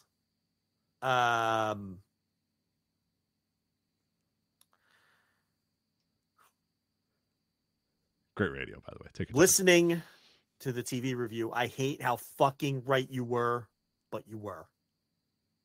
And it goes on to say some other stuff that might reveal who it was. Basically, someone who's a well-respected, connected person who vehemently disagreed with me when I talked about the directions things were going. But someone that I get along fine with and everything. But so I do get stuff like that from various people, But look, this shit's not going anywhere. It's not going anywhere. You told people December. Didn't we warn people about the fucking giraffe? The giraffe. Nobody listened to us about the giraffe, and that. I feel like it's getting bigger every week too, right? I feel like the giraffe's getting bigger. This week it was huge. It's just, I don't know if I'm focusing on the giraffe more, but like such a large giraffe. But yeah, that fucking giraffe will be everywhere. It'll be on a shirt and it'll be in every single match and people will chant giraffe, giraffe, giraffe at point. Yes, that giraffe is not going anywhere. Of course it's not. Yeah. And everyone's got a thing now. Garrett Kinney, great tweet last week. Phenomenal tweet last week. Obviously, also the co-host of the You've Got to Be Kidding Me podcast on the Voice Wrestling Podcast Network says, if I'm paraphrasing, I won't get the exact tweet out, but essentially just how much AEW's fan base has changed is Daniel Garcia used to get chanted, he's a wrestler, and now they chant, do the dance. Yeah. Says it all right there. Here you go. I was hoping some balance would kick in for AEW post All In, but we aren't seeing it, and there's some real red flashing lights now. But yeah, I admit, I rolled my eyes at many of the TV reviews in the spring, and now I just want to turn this stuff off. Look at that. All right. So you are kind of getting apologies. I'm surprised. Look at this. I don't want it to be this way. I want this company to be great. I just wanted them to do it different. And they're not. Nah, it's over. It's fine. It's the same old shit. So it's dressed up with some better matches. They still have phenomenal matches. So as long as they still have good matches and good pay-per-views, I'm still tuned in. I'm still watching. But yeah, the day-to-day booking where I care and shit is probably done. I wanted to prove that you can do and this will probably be the only chance any of us will have in our lifetimes because this was the perfect storm. with the right person to do it, with the right money, with the right connections, at the right time, with the right stars. And it's just disappointing from that standpoint. Yeah, but that might explain why I'm not as wound up about this in particular. And that's fair. That's fair. Yeah, for sure. Yeah, this week's Dynamite too. There was like over the course of maybe 3 or 4 different segments, you went from just the amount of like old dudes you had in the ring. It's just like, what are we doing here, man? Like, are we sure we really need Sting, Ric Flair, Jeff Jarrett, Edge, Christian, Paul White? Do we really need all these guys in a row? Like, why are you so old? That was a big talking point coming out of the show too. And again, that's just something I didn't even notice because I'm not locked in that way anymore. So here's the exact break. It was Rob Van Dam, Sting, Flair, Jericho, the Hardys, Christian, and Edge, and Jeff Jarrett, all in like a very tight package of the middle of the show. And it's like, I don't know. I'm more bothered by Roderick Strong and Timeless That's Tony. fair. Yeah, well, I mean, that stuff is far worse. I'm more bothered by that because I know more's coming. The giraffe, I'm far more bothered by that because like we always say, there's everybody in that locker room that's not getting a push, that's not getting if you're Kip Sabians of the world is thinking, what can my thing be? What's my thing? Yeah. Everyone's thinking what their thing can be. They need to have a thing now. Daniel Garcia's got his thing, the dance. Everybody's got to have a thing now. And that, instead of just being sounds familiar. It does sound familiar. All right. And look, and I think it might ultimately work for them. Who knows? But again, that was never my point. My point was I wanted this to be an alternative. And it but anyway, we do this rant a lot. Yeah, so let's move on here. So, all right. We got 2 things here. Let's start with the All Japan Pro Wrestling. Real quick on All Japan Pro Wrestling. October 21st, they had a big-time show.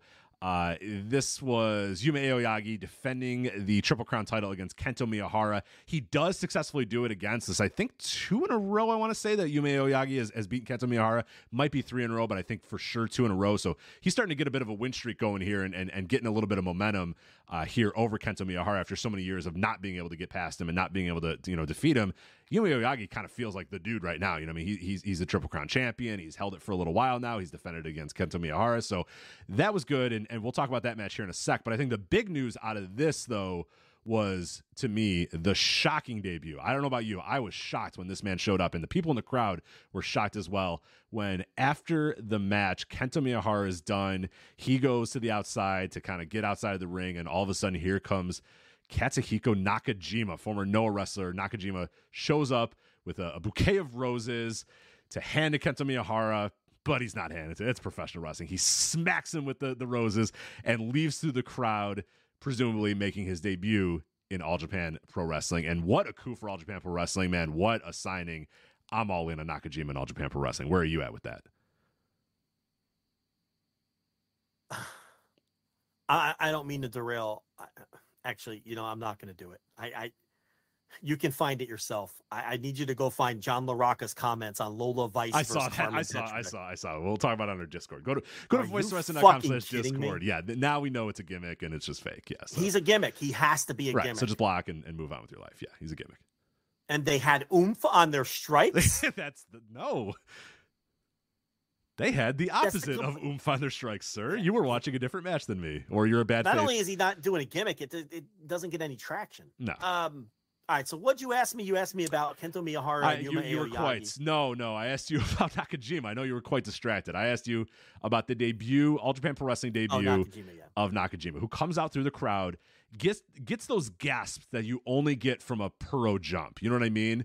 Where the women are just like, oh my, wow. They're just screaming, they're just yelling, they're just weeping as it's happening, as Nakajima shows up in this building in All Japan Pro Wrestling with a bouquet of roses, hits Kento Miyahara with those roses, and those guys, no love lost between those guys over the years, but it appears that they'll start a feud there. At least I think they've come to, they've eased up a little bit over those. They might still despise each other, but might still think, hey, let's make some money while we despise each other. But they're clearly doing business. Yeah, they're doing business together, which that's fine. Who cares? If this is not I don't need them to go to dinner together. I just need them to make money together and have good wrestling matches. So. Hey, look, if this is where he's going, if he's ultimately ending up in All Japan, that's a nice surprise, and we know for a fact that AEW had interest because Tony Khan said so publicly, And, I don't know if WWE would have. He would have gotten nowhere there. I mean, let's be honest. Oh, God, that would have been terrible, yeah. But, I mean, if he just finally wore out his welcome in Noah with the management, with the wrestlers, and, it's a great move. He was not going to go any better. Nothing was ever going to get better in Noah. Nothing was going to get better. Not for him. No way. Not a chance. And a lot of it is own doing. Let's be honest. He's a surly guy who makes bad decisions, and he's a hothead, and a lot of people don't like him. But other than that, yeah, no. But he, if he just decided I got to get out of there, and if this, because he could just be a freelancer, he could be, biding his time and have a deal with somebody else, New Japan or WWE or AEW, that doesn't start for a while. But if this is his final destination, man, I am excited about Katsuhiko Nakajima entering that All Japan mix in 2024, because they have had a great year. I mean, am I watching every show from Shinkiba First Ring? I am not. I'm watching all the shows that matter. I'm watching all the matches that matter. They have creeped up on Noah in attendance, right under everybody's nose, with a fraction of the resources and backing. All Japan, let's be honest, it's an indie. Mm-hmm. It's a fucking indie with scratching a legacy and name. Clawing every day to survive. Yes, with a legacy name is the only reason you wouldn't consider it one. You give them the respect because they have the All Japan name. Noah is backed by a fucking corporate conglomerate. And you could see it in the production values and everything else and the budget. And All Japan has creeped up and caught them in attendance, which is what happens when you poison the well by sending Jake Lee to those guys. Right? Yeah, what a you coup. let Jake what Lee... a coup to take. Yeah, you know what? Oh, you took Jake Lee. Gosh darn it. Peanuts. Darn. What are we going to do without Jake Lee? It'd be a real shame. It'd be a real shame if you push him now. Yeah, It'd be a real shooters. shame. You'd really get us in the heart if you pushed him and made him your champion and your top star. Right. We joke, but All Japan, they tried that guy. It didn't work out. And now Noah's trying him on top, and he's bombing badly. He's not even having good matches, let alone drawing. And yeah, I think he's got a match. What is it, this weekend or next weekend? That the attendance is looking ghastly right now. It does not look good at all. And All Japan is right on their heels in attendance and doing better than them, in some of these buildings. And, to add Nakajima to that mix with, Aoyagi has been the opposite of Jake Lee. He's been a massive success as Triple Crown champion. That's worked out great, and in hindsight, it's better that they waited till COVID was firmly in the rear view to belt him up. That definitely has turned out to be better for him and better for the company. And, he beats Miyahara. And then, like you said, Nakajima comes down, smacks Miyahara in the face with the bouquet of flowers. So apparently, and the chat room's letting us know here, Suit let us know that Jojo Remy, who has done stuff for Voice of Wrestling over the years, translated that Nakajima brought the flowers because he thought Miyahara was winning. So a little bit of, as he probably goes down there, saying like, oh, I brought these because I thought you'd win, but you're a fucking failure. You know what I mean? Yeah. And then hits him with the flowers, which is even better. It's straight Nakajima. That's so Nakajima right there to be like, you fucking asshole. I brought flowers. Makes it even better. Yeah, like, it's so good. You ruined my challenge because I beat you last time. And right. I beat you head to head, and I was going to come down here and challenge, and you failed because you're a fucking loser. And he smacks him in the face with the flowers. It's so good. And All Japan's back, baby. All Japan rocks, man. We're back. And then he leaves, but he leaves out the public entrance. Right. He doesn't go to the back. Mm-mm. So look, if he's sticking around, great. If he's coming to just, if Miyahara's just getting his win back on his home turf, remember I opined that, Nakajima wins. Well, maybe Miyahara gets the win back down the line on his home turf. We'll see. Baseball fans, are you excited for the upcoming season? I know I am.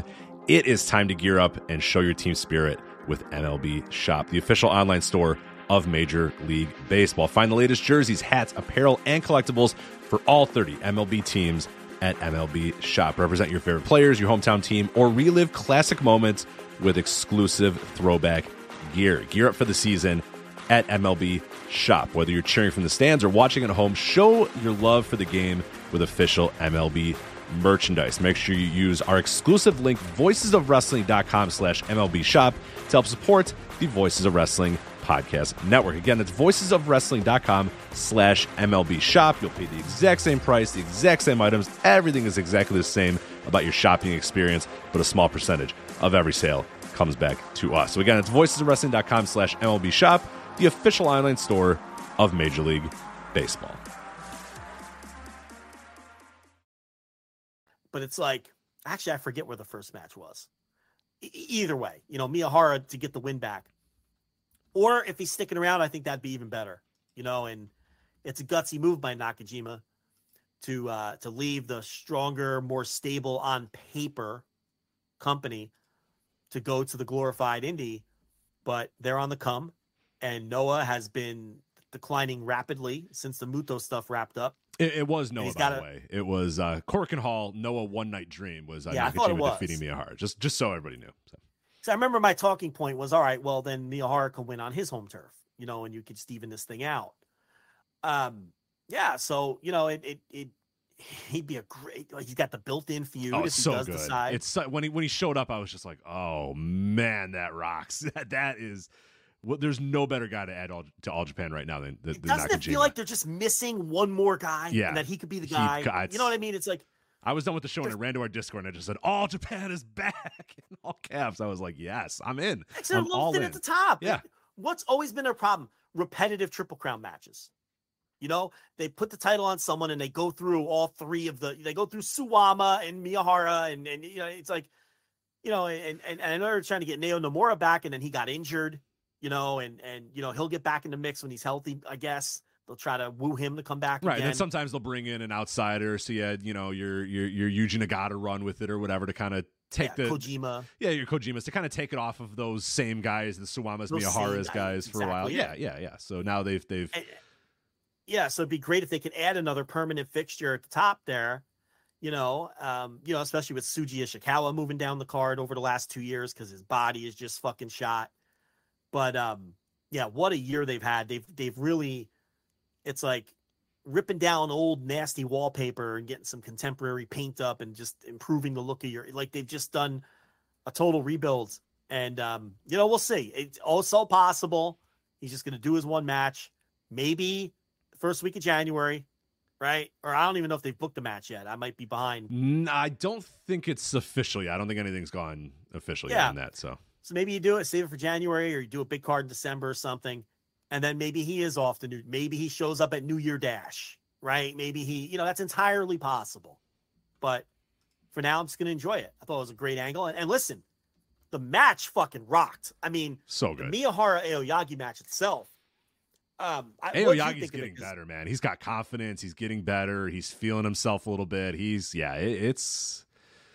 there. I went 4 3/4 on that. I went 4.5. I thought about going 5. And, and that was coming off of the Saito brothers winning the tag team titles from Aoyagi and Miyahara on that show which drew very well, by the way. Yeah, it was the Saito's hometown, right? Is that what the gimmick was with that match? Because they were getting cheered like crazy. Right. I think that's what the gimmick was there, and that's probably why they sold well. They've made the Saitos a draw. What are we doing, man? That's good. When you look at this show in, let me pull it up. I think it's Miyagi. Yeah, Miyagi. They drew 1,687 fans to that show. You can't scoff at that, man. For, there's no Triple Crown match. It's Voodoo It was the Saitos against Miyahara and Aoyagi for the tag titles. They went almost 40 minutes. And that match fucking rocked. I went 4.5 on that match. Yeah, people will not believe that match was as good as it was. That the Saitos. No, but it was. And it was. It was every bit of that with a hot crowd. A really hot crowd. Red hot crowd. The first half of the match was the Saitos doing Saito things. And then the back end of the match was like watching a classic All Japan tag from a fucking real world tag league in 91 or something. So good. It was so complete good. With your big giant dudes and then your smaller, upstart Japanese guy. It was perfect. Yeah. All heart, fighting spirit shit. It's like, it's such a great match. And, Saitos are going to be hard pressed to ever have a match that good again. So, man, so they got the tag titles off of them right before the Triple Crown match. which was, I guess, 2 weeks later it was on the 21st, right? 21st, yep. October 21st, yep. And that drew 1340, which, New Japan sellout right now is what, 1470? So yeah, I think around there. Yeah. Somewhere in that neighborhood is the New Japan sellout. So, again, another strong Korakuen number, for the Triple Crown match. And, they've got Yuma Anzai, who, is another young guy who obviously is improving at a rapid rate. They've elevated Ryuki Honda. I was going to say, Ryuki Honda is a guy who feels like he's next up to be elevated maybe to that next level. Anzai is probably the guy that's probably ahead of him just because Anzai is. But I feel like Anzai is more of a long-term guy, whereas Ryuki Honda, maybe you can kind of get him ready for that next level sooner than you would Anzai. Because Anzai, when he goes to that top level, he's going to be at the top level. And then you probably want to make sure that that's the exact right time for that for him. But, you got Honda who's been pretty good. And I just like a lot of their booking down card as well. I mean, they're bringing in a lot of, cool dudes from, the guys that they are bringing in are all pretty solid. On this night you had Rookie Doi show up and those sort of guys. So I don't know. Yeah. Doi's been in and out all year. Minoru Suzuki has been in and out because he has that unit. Suzuki has a unit with Naruki Doi and I always forget Hokuto Omori. Hokuto Omori. They've been in and out and they've been kind of working together. And, they brought in Kojima last month for a little run and he had the title match against Aoyagi, which was a great match. And then Aoyagi later in the month defended against Ryuki Honda. And I went 4.5 on that match.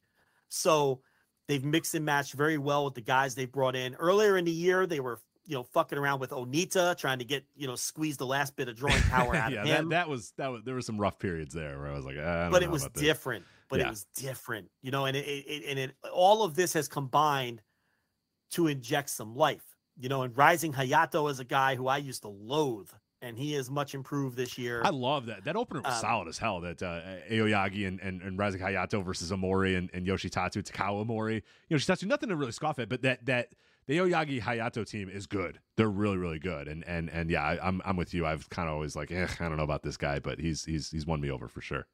And they brought the DDT. They had Harashima on that show. They had they fucking Shinya Aoki on the show. Like they do different and interesting things, and they've been doing that all year long. And so I'm really looking forward to them building on that in 2024. Look, we were on top of this in January. It was obvious in January that All Japan wasn't fucking around this year, and they were going to be different. If nothing else, they were going to be different. And we're going to remember this year for them as the year that Yuma Aoyagi finally got the big push and got the title. And now it's his company. This is his company now. He's had too many great matches. He is a legitimate Wrestler of the Year contender. He's not going to win. He's not going to finish top 3. But this is a legitimate down ballot Wrestler of the Year contender. Mm-hmm. For what he has done on their scale. Not just having great matches every single time out. Look at their business improvements.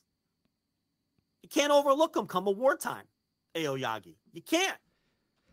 So, I am hoping Nakajima sticks around. That'd be the healthiest thing for All Japan and for the scene, rather than just New Japan picking up another guy. Right, that would stink. Right. Yeah, and just add him to, another unit or whatever. Yeah, I'm not going to complain necessarily if he ends up in New Japan. How can you? But it'd be so much healthier for the business for him. All Japan end up. Yes, so much healthier. The New Japan doesn't need him. They got a half a dozen fucking guys on the verge of becoming stars. Right. They're not going to be able to push him into the main event scene because there's just too many other guys there, and he's not adding any tangible amount to their business. Not like he would do with All Japan, or not like he could do with All Japan, I should say. Yeah, and WWE would be a complete disaster for him. Yeah, please don't. And AEW, maybe a couple years ago, I'd be juiced up for that. I don't get excited about them bringing people in anymore, as I used to. I used to be like, oh, man, there's a free agent. Let's go, AEW. Now it's like, oh, all right, if that guy goes to AEW, Shit, who knows? He might be walking around with chopsticks or something at this point with the way that they fucking book. You know what I mean? Yeah, or he'll just disappear for 6 weeks. Right, yeah, he'll have one cool match. You're like, hell yeah, brother, and then he goes away for 8 months, and you're like, oh yeah, they have Nakajima, don't they? You know, it's like Takeshita just beats Kenny Omega twice and then goes into witness protection. Yeah, I know he's on Rampage this week. But Joe, he's hurt, even though he wrestles indies and is on Rampage now. How did they not fucking follow up at all? Oh, he can't be on TV. Well, even if he is hurt, you know.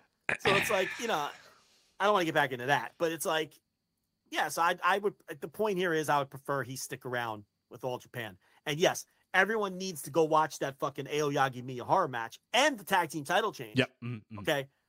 And stick around for the post match angle with Nakajima. Yeah, that match. Do not skip the match. Watch the match for sure, and then go watch the angle. Yeah, it's funny because the 1, 2, 3 happened, and I closed out of the window, and then I went and read something about the match, or just trying to see if it kind of matched up with what I thought about the match. And I see the name Nakajima. I'm like, what the fuck happened here? And I'm like, oh my god! And I went back to the video and then watched it, and I was like, fuck yeah, that's so good. So it spoiled me a little bit. I wish I hadn't been spoiled at all, but still a pretty awesome moment there. So all right. Real quick before we go, since we're a little over time, but we had some stops and starts at the beginning of the show, so I think we got a little bit of time overall. This will not take long. We'll make sure it doesn't take very long. Joe, are you ready to preview? Speak for yourself, sir. NWA Samhain. Samhain? What? No, this is different than what you said before. Samhain. Yeah, you were like Samhain. Samhain. That's what you said earlier. Samhain. Yeah. Samhain. Always good to promote a show where nobody knows how to pronounce what it's called. Always. At Billy doing fucking A. Yeah. Doing some good work here, as per usual. Of course, this is available at voicesofwrestling.com/fight. October 28th, a busy Saturday. So if you're watching Collision, if you're in the house, you can also watch NWA Samhain from the Temple Live at Cleveland Masonic, which I don't know if that sounds like a hospital, but I'm not sure what Temple Live at Cleveland Masonic is. It might be a cafeteria in a hospital or something like that, or like an operating room, with the seats above the operating room or something. So. Cleveland Masonic. It is going to be an ugly room, isn't it? I have a feeling it is not going to be very pretty at the. It's like a VFW hall level. Because isn't Masonic isn't that like the Freemasons? Yeah. Like so I go one of those Dreamwave shows at the Knights of Columbus, buildings. Right. So. It's going to be one of those kind of gimmicks where you book the top floor, the bottom floor has got like a bar or whatever in a restaurant, and you book the top. Right. There's a bunch of old guys drinking at the couple guys bar, and then whatever party you're attending is on the other floor. Yeah, that's the kind of building this is. Which Temple Live. This is what the CW is getting into, I guess. But look, I'll give Corgan credit for this. He shamelessly understands that his product is different, and he wants it to be different. I think his product is mostly boring. I don't think his product is very good. But is it different from everything else you're going to see on TV when it hits the CW? It is different, and. I can't knock him for that. He's not trying to do, WWE extra light. He's not trying to do that. He's not trying to, he doesn't want, he's not. They are doing their own thing for sure. There is only one NWA in this world right now, and that is. They're not trying to be a work rate promotion. They're not, they're doing their own thing. And, when it doesn't land, it's some of the worst shit you'll ever see. And when it does, well, it never really lands, but when it doesn't land often, but there's something about it. I don't know what it is. And I talk about this every time we review it. At the end of the day, it's just like, at least it's just, I feel like I'm watching something different. A lot of times when I'm watching all of this wrestling, a lot of it just kind of, all the same, and everybody's hitting each other with the same weapons, and everyone's doing. It's a lot of stuff that's very samey. There is nothing samey about the National Wrestling Alliance. It's slightly below. It's slightly below replacement level wrestling when it's just average. That's it's not quite average. It's not quite replacement level. It's like slightly below replacement level. It's like a minus 0.5 WAR player at its best, which is the worst fucking praise I could give anything, but that's what it is. A guy on the verge of getting cut potentially if anybody else comes into the system, or there's someone who is always a day away from being DFA'd. Yeah, it's just that's what it is. Looking at the minor league, going and look at the minor league box scores, looking at that guy in Double A and going, damn it. He's like, who's on a rehab assignment because they're taking my spot when they're healthy, like, and I'm getting DFA'd. So, but again, I think the production values when it hits the CW will surprise some people. They shoot in 4K. The show looks, the power looks great, and I don't know, their new entrances doesn't work for me. They've changed the way pro wrestling entrances are done. It's like they shoot the entranceway and do kind of this John Morrison slow motion thing while the music plays. And then they don't show the full entrance of the wrestler, like walking to the ring or around the ring, and then they cut to the next person, while Joe Galley does like a overdub explaining who they are. It's different. Again, it's different. It's different. That's all I can ask for. I don't like it. I wish it was good, but that's all I can ask for is different right now. All right. I think it comes off second rate, those entrances, but it comes off almost like I don't know, almost like a cheap, low rent. Well, it's kind of what. Go on. I don't. Yes. I don't know. It's just it's entrances are an important part of wrestling to me. So trying to change that, I don't think is wise. But again, it at least comes across different. But look, the pay-per-view is overbooked again. There's 100 fucking matches on this thing. I don't know anyone who's worked up for EC3 versus Tom Latimer for the. But it's a no limits match though. I don't know if that's like the TNA X division, which of course is not about weight limits. It's about no limits. I don't know what a no limits match is. Do you know? I promise you, I watched every episode of Power since the last pay per view. No limits matches. I don't know what any of these matches are. Damn it! All right. I know what the Riddle box is because Violent J did an explanatory video on the last Power explaining the Riddle box match, which is Violent J and the Brothers of Funstruction against Vampiro and La Rebellion. Yes, put Vampiro in the ring again. All right. The guy who the last time he was in the ring literally couldn't take a step. He's back. All right, good. Great. So they're going to have boxes all over the place loaded with weapons, basically. But everything has a step. Are you ready for the Devil's Last Dance Ultimate Hardcore War? Of course I am. Are you ready for the Burning Lake Brawl? I need to know about the Burning Lake Brawl. I got to know what that is. I wish I could tell you. Thrillbilly Silas Mason defends the national title against Chris Adonis, which has a chance to be a 2 3/4 star match and the best match on the show. And I don't know what the fuck it is. How about Pillar to Post for the junior title? Colby Carino versus Joe Alonzo. Now, is this okay? This one, is it a strap match?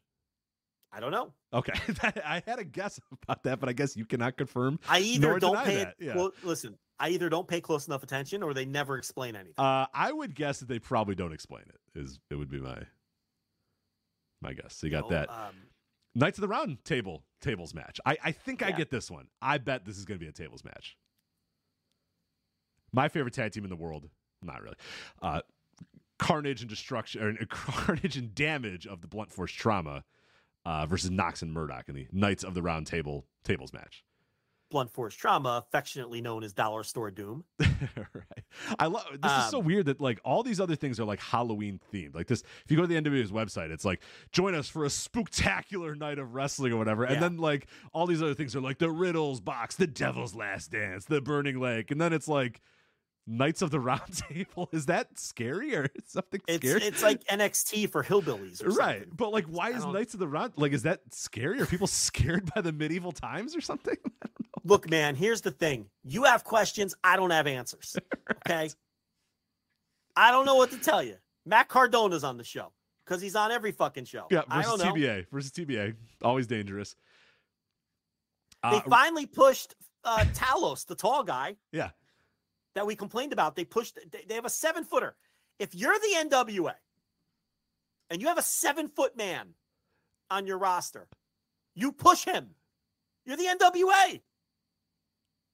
It's a 7-foot man. It's like Impact with Feel the Glow. You just got to push him. You got to push Talos. You got to do it. So they finally did. He's one half of the U.S. Tag Champs. There it is. Now listen, they're not. Listen, Daisy Kill and Talos, they're not making anyone forget the Fantastics. Okay, but they're the U.S. Tag Champs, and they're going to defend against J.R. Kratos and Odinson on the pre-show, who most people are familiar with. On the pre-show. One of four matches. Pre-show match? It was a pre-show match. Yeah, one of four matches. God damn it! I thought that was on the pay-per-view. No. Celeste. All right, well, either way. Celeste is getting a booking. I believe this is Celeste, whatever was Bonin, or what was her last name? The former.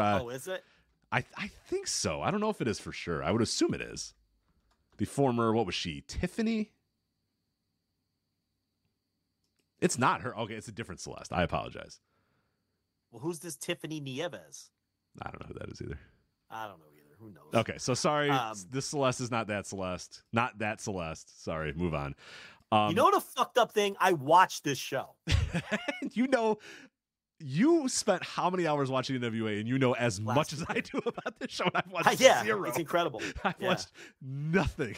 You know exactly the same amount that I do. Rock and roll tag team match. Let's talk about this one. The Southern Six, Kerry Morton and Alex Taylor with Ricky Morton versus the Headbangers. Yes, those Headbangers, Mosh and Thrasher. And I promise you they weren't on any of the TV. So I don't know how this match came to be. Now, the Southern Six is a cool little group. It's Kerry Morton, Ricky Morton, Alex Taylor, and Silas, through Billy Silas. They cut good promos. It's some of the better wrestlers in the company. I don't know why. They're wrestling the fucking Headbangers. I don't know. Get them out there. Did you notice the picture of the Headbangers they're using in their socials? Oh, like from 1998, man. Not even of their ROH run, of like mid-attitude era. Yes. Absolutely. Not even that fucking horrific run that Jim Cornette put him on in the NWA or the Guardians of Truth. Yeah, the Guardians of Truth in Ring of Honor. No, Mosh and Thrasher. Dude, I saw those dudes at a hockey game right around that time, 1998. Those dudes are fucking massive. You don't realize, like, it's one of those things with like wrestlers, like Billy Gunn. Dude, you walk into a building and Billy Gunn is there with normal human beings. He's like the fucking biggest dude you've ever seen in your entire life. Yeah. Well, there's all those pictures of Billy Gunn next to Brock Lesnar, and he's like just as big. Yeah. Oh, yeah. He's massive. But then, I'm walking around the concourse of the United Center or whatever. It was like the night before WWF pay-per-view or whatever. And here come these fucking monsters. I'm like, damn, those guys are huge. And I'm like, wait a minute. Those are the Headbangers. Yeah. They're fucking That's Mosh. massive. Yeah. He's so big. Like Thrasher's like 6'2", 6'3", or whatever. Just fucking Mosh is just yoked out of his mind. I'm like, man, wrestlers are a different animal. But there you go. Yeah. But I mean, I don't know. It's all right. So we have two things in the note of chat room I got to bring up. Z says, and I don't know if I believe this or not, because how could I possibly know this? That Z is a prankster. He is a prankster. He says, I know what the rules of the Kings of the Round Table match is. It's just a table match, but the tables are round. I don't buy that. I don't think the tables are going to be round. I think they're just normal. You got to be careful with Z. Yeah. He does bring up a good point, though, about the Southern Six. He wants to know why they're called the Southern Six when there's only 3 members. Listen, again, you ask questions, I don't have the answers, okay? There's never been 6 members of that crew. Never close. Never even remotely close. Even with Ricky Morton, it's like 4 at tops. Right. You know? So I don't have an answer for you. But listen, it really is a different product. Absolutely. A submission match between Jack Stane and Blake Bulletproof Troop. You see, you wanted to talk about that so you can just so people know Troop. It's not Black Troop. Just so that's know. Been bothering you for that months. Has been bothering me. It's stuck in my craw. Isn't that the term? Stuck in my craw about. It's been sticking in the craw for sure. So you know what I want to see in the NWA, the National Wrestling Alliance on the CW. I want to see Brock Anderson. What do you think of that? Oh, I love it. Free agent. Do the wrist roll thing like his dad did. Wouldn't he fit in here? Oh, absolutely. He'd get in there with AJ Kazana. All the second generation guys, right? Right. Joe Kazana. Help take down the Outrunners. He's here all the time. He manages his son constantly. Joe Kazana's all over the show. AJ Kazana. You got Samantha Starr, which is Baby Doll and Sam Houston's kid. The Mortons, obviously. Yeah, you got the Mortons. Got to get Brock Anderson in there. There's so many things you could do. Colby Carino. A lot of second gen. You did forget to mention, they waste no time. Go ahead. No, I was saying nothing important, believe me. You forgot to mention the Devil's Last Dance Ultimate Hardcore War, that if Sal and Gags the Gimp, if their team loses, they will forever be indentured to Father James Mitchell. So, I think in 2023, it's very important to do a slavery gimmick. That's right. something that... With a man called Gags the Gimp. Yeah. If anything's going to get over in 2023, it's going to be a slavery angle. Yeah, I'm sure that'll work. Yeah, that's. Yeah. So, Magic Jake Dumas. We're big fans. He's got a whole stable now. Magic Inc. I love it. Yep. CJ. CJ's great. Listen. She's so good. Unironically great as the presenter. Much better. Much better than as this than she was as Christy James. Yeah. The Brazilian fucking not good wrestler. The Brazilian not that good wrestler. The Brazilian not a very good wrestler. Outstanding. Yeah, no, she's great as the presenter. There's no doubt, And so he's got a little partner, Magic Jake Dumas, now with this Magic Inc. So, it's the National Wrestling Alliance. Get into it, man. We'll talk about it next week. It's chicken. It's fried chicken. I like fried chicken. It's the National Wrestling Alliance. I got to watch a show on Sunday morning, man. I cannot wait for Tuesday afternoon or whatever. You can't do it at work again. I'm not going to do it on Saturday night because that seems ridiculous too, but I got to wake up Sunday at 5 a.m. and just bang this thing out. Wouldn't you think with the Outrunners being on Collision every week, he'd want to push them a little harder here? Yeah, they're on the opener of the pre-show, it looks like. So. Yeah, they're managed by Austin Idol. Wouldn't you want to take advantage of their television exposure? I'm just, I know I'm a crazy thinker sometimes. I would probably do something with the Outrunners, but Gags the Gimp. I mean, what do you do with Sal and Gags the Gimp in that case? It's a good point. I mean, Violent J can't be coming cheap. The man's rich, right? I mean. Oh God, yeah, absolutely. I wonder what Violent J's. Is he rolling out of bed for $50 payoffs? Violent J's net worth. Let's see. Should have asked Case to ask him when he was. This is always accurate when you Google a net worth. But let's give it a go. Celebrity net worth. This is probably wrong. Says $13 million. Is what probably not that far off. No. Nah. There's a lot of fucking gigolos out. Whatever they're called. Juggalos. They're called juggalos. Juggalos. A lot of juggalos out there. I will say this website also, it gave me suggested for Marty Jannetty, and it says he's worth $1 million. He may have been at one point. That Marty Jannetty's bank account has that many zeros in it. No, so. that I don't think Marty's bank account's doing that great right now. So. Yeah, now I'm gonna be nice to Marty. But I don't think you have to be nice to Marty. He's kind of weird. Yeah, I kind of feel bad for Marty. There's clearly something's wrong there. So Either way, I don't think his net worth is currently $1 million. The old punching down, right? Yeah, right. Tell 13-year-old JL that one day he would refuse to punch down on Marty Jannetty. Yeah. That I'm going to be the bigger man and not take this opportunity to laugh at Marty Jannetty. Marty Jannetty, who is a tremendous wrestler who I enjoy a lot. One day I'm not going to want to, because I'm, you're going to feel bad for him. Want to leave him alone for your position in the world. From my ivory tower, I'm not going to be picking on Marty Jannetty. Yeah, man, that's the show. What I like to do, because I know Rich is has this thing he has to mention every match. So I like to say I'm wrapping it, and then Rich has to sneak in with keeps jumping in there with a match. That I think we got it all. Yet. I think we got them all. You got them all now? Okay. Kenzie Page. I didn't hear you talk about Women's World Championship. Kenzie Page, Ruthie J. Yeah. Pretty empowered. My favorite tag team in the world, next to Blunt Force Trauma. Pretty empowered. Against Markova, right. And I tell you, Markova and Taylor Risen. That should be a doozy indeed. No Camille taking some time off here. No, she's with Tom Latimer in the main event.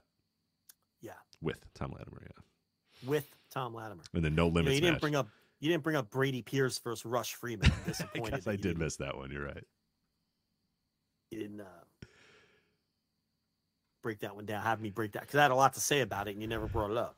One note about NWA Sawin is no more Velvet on commentary though. So I think it's just Galley and she's out of company. Galley, Tim Storm, and hopefully not fucking Danny Deals. It's going to be Danny Deals. God damn it. Yeah, it's going to be Danny Deals. Talking about gambling and everything else. Yeah.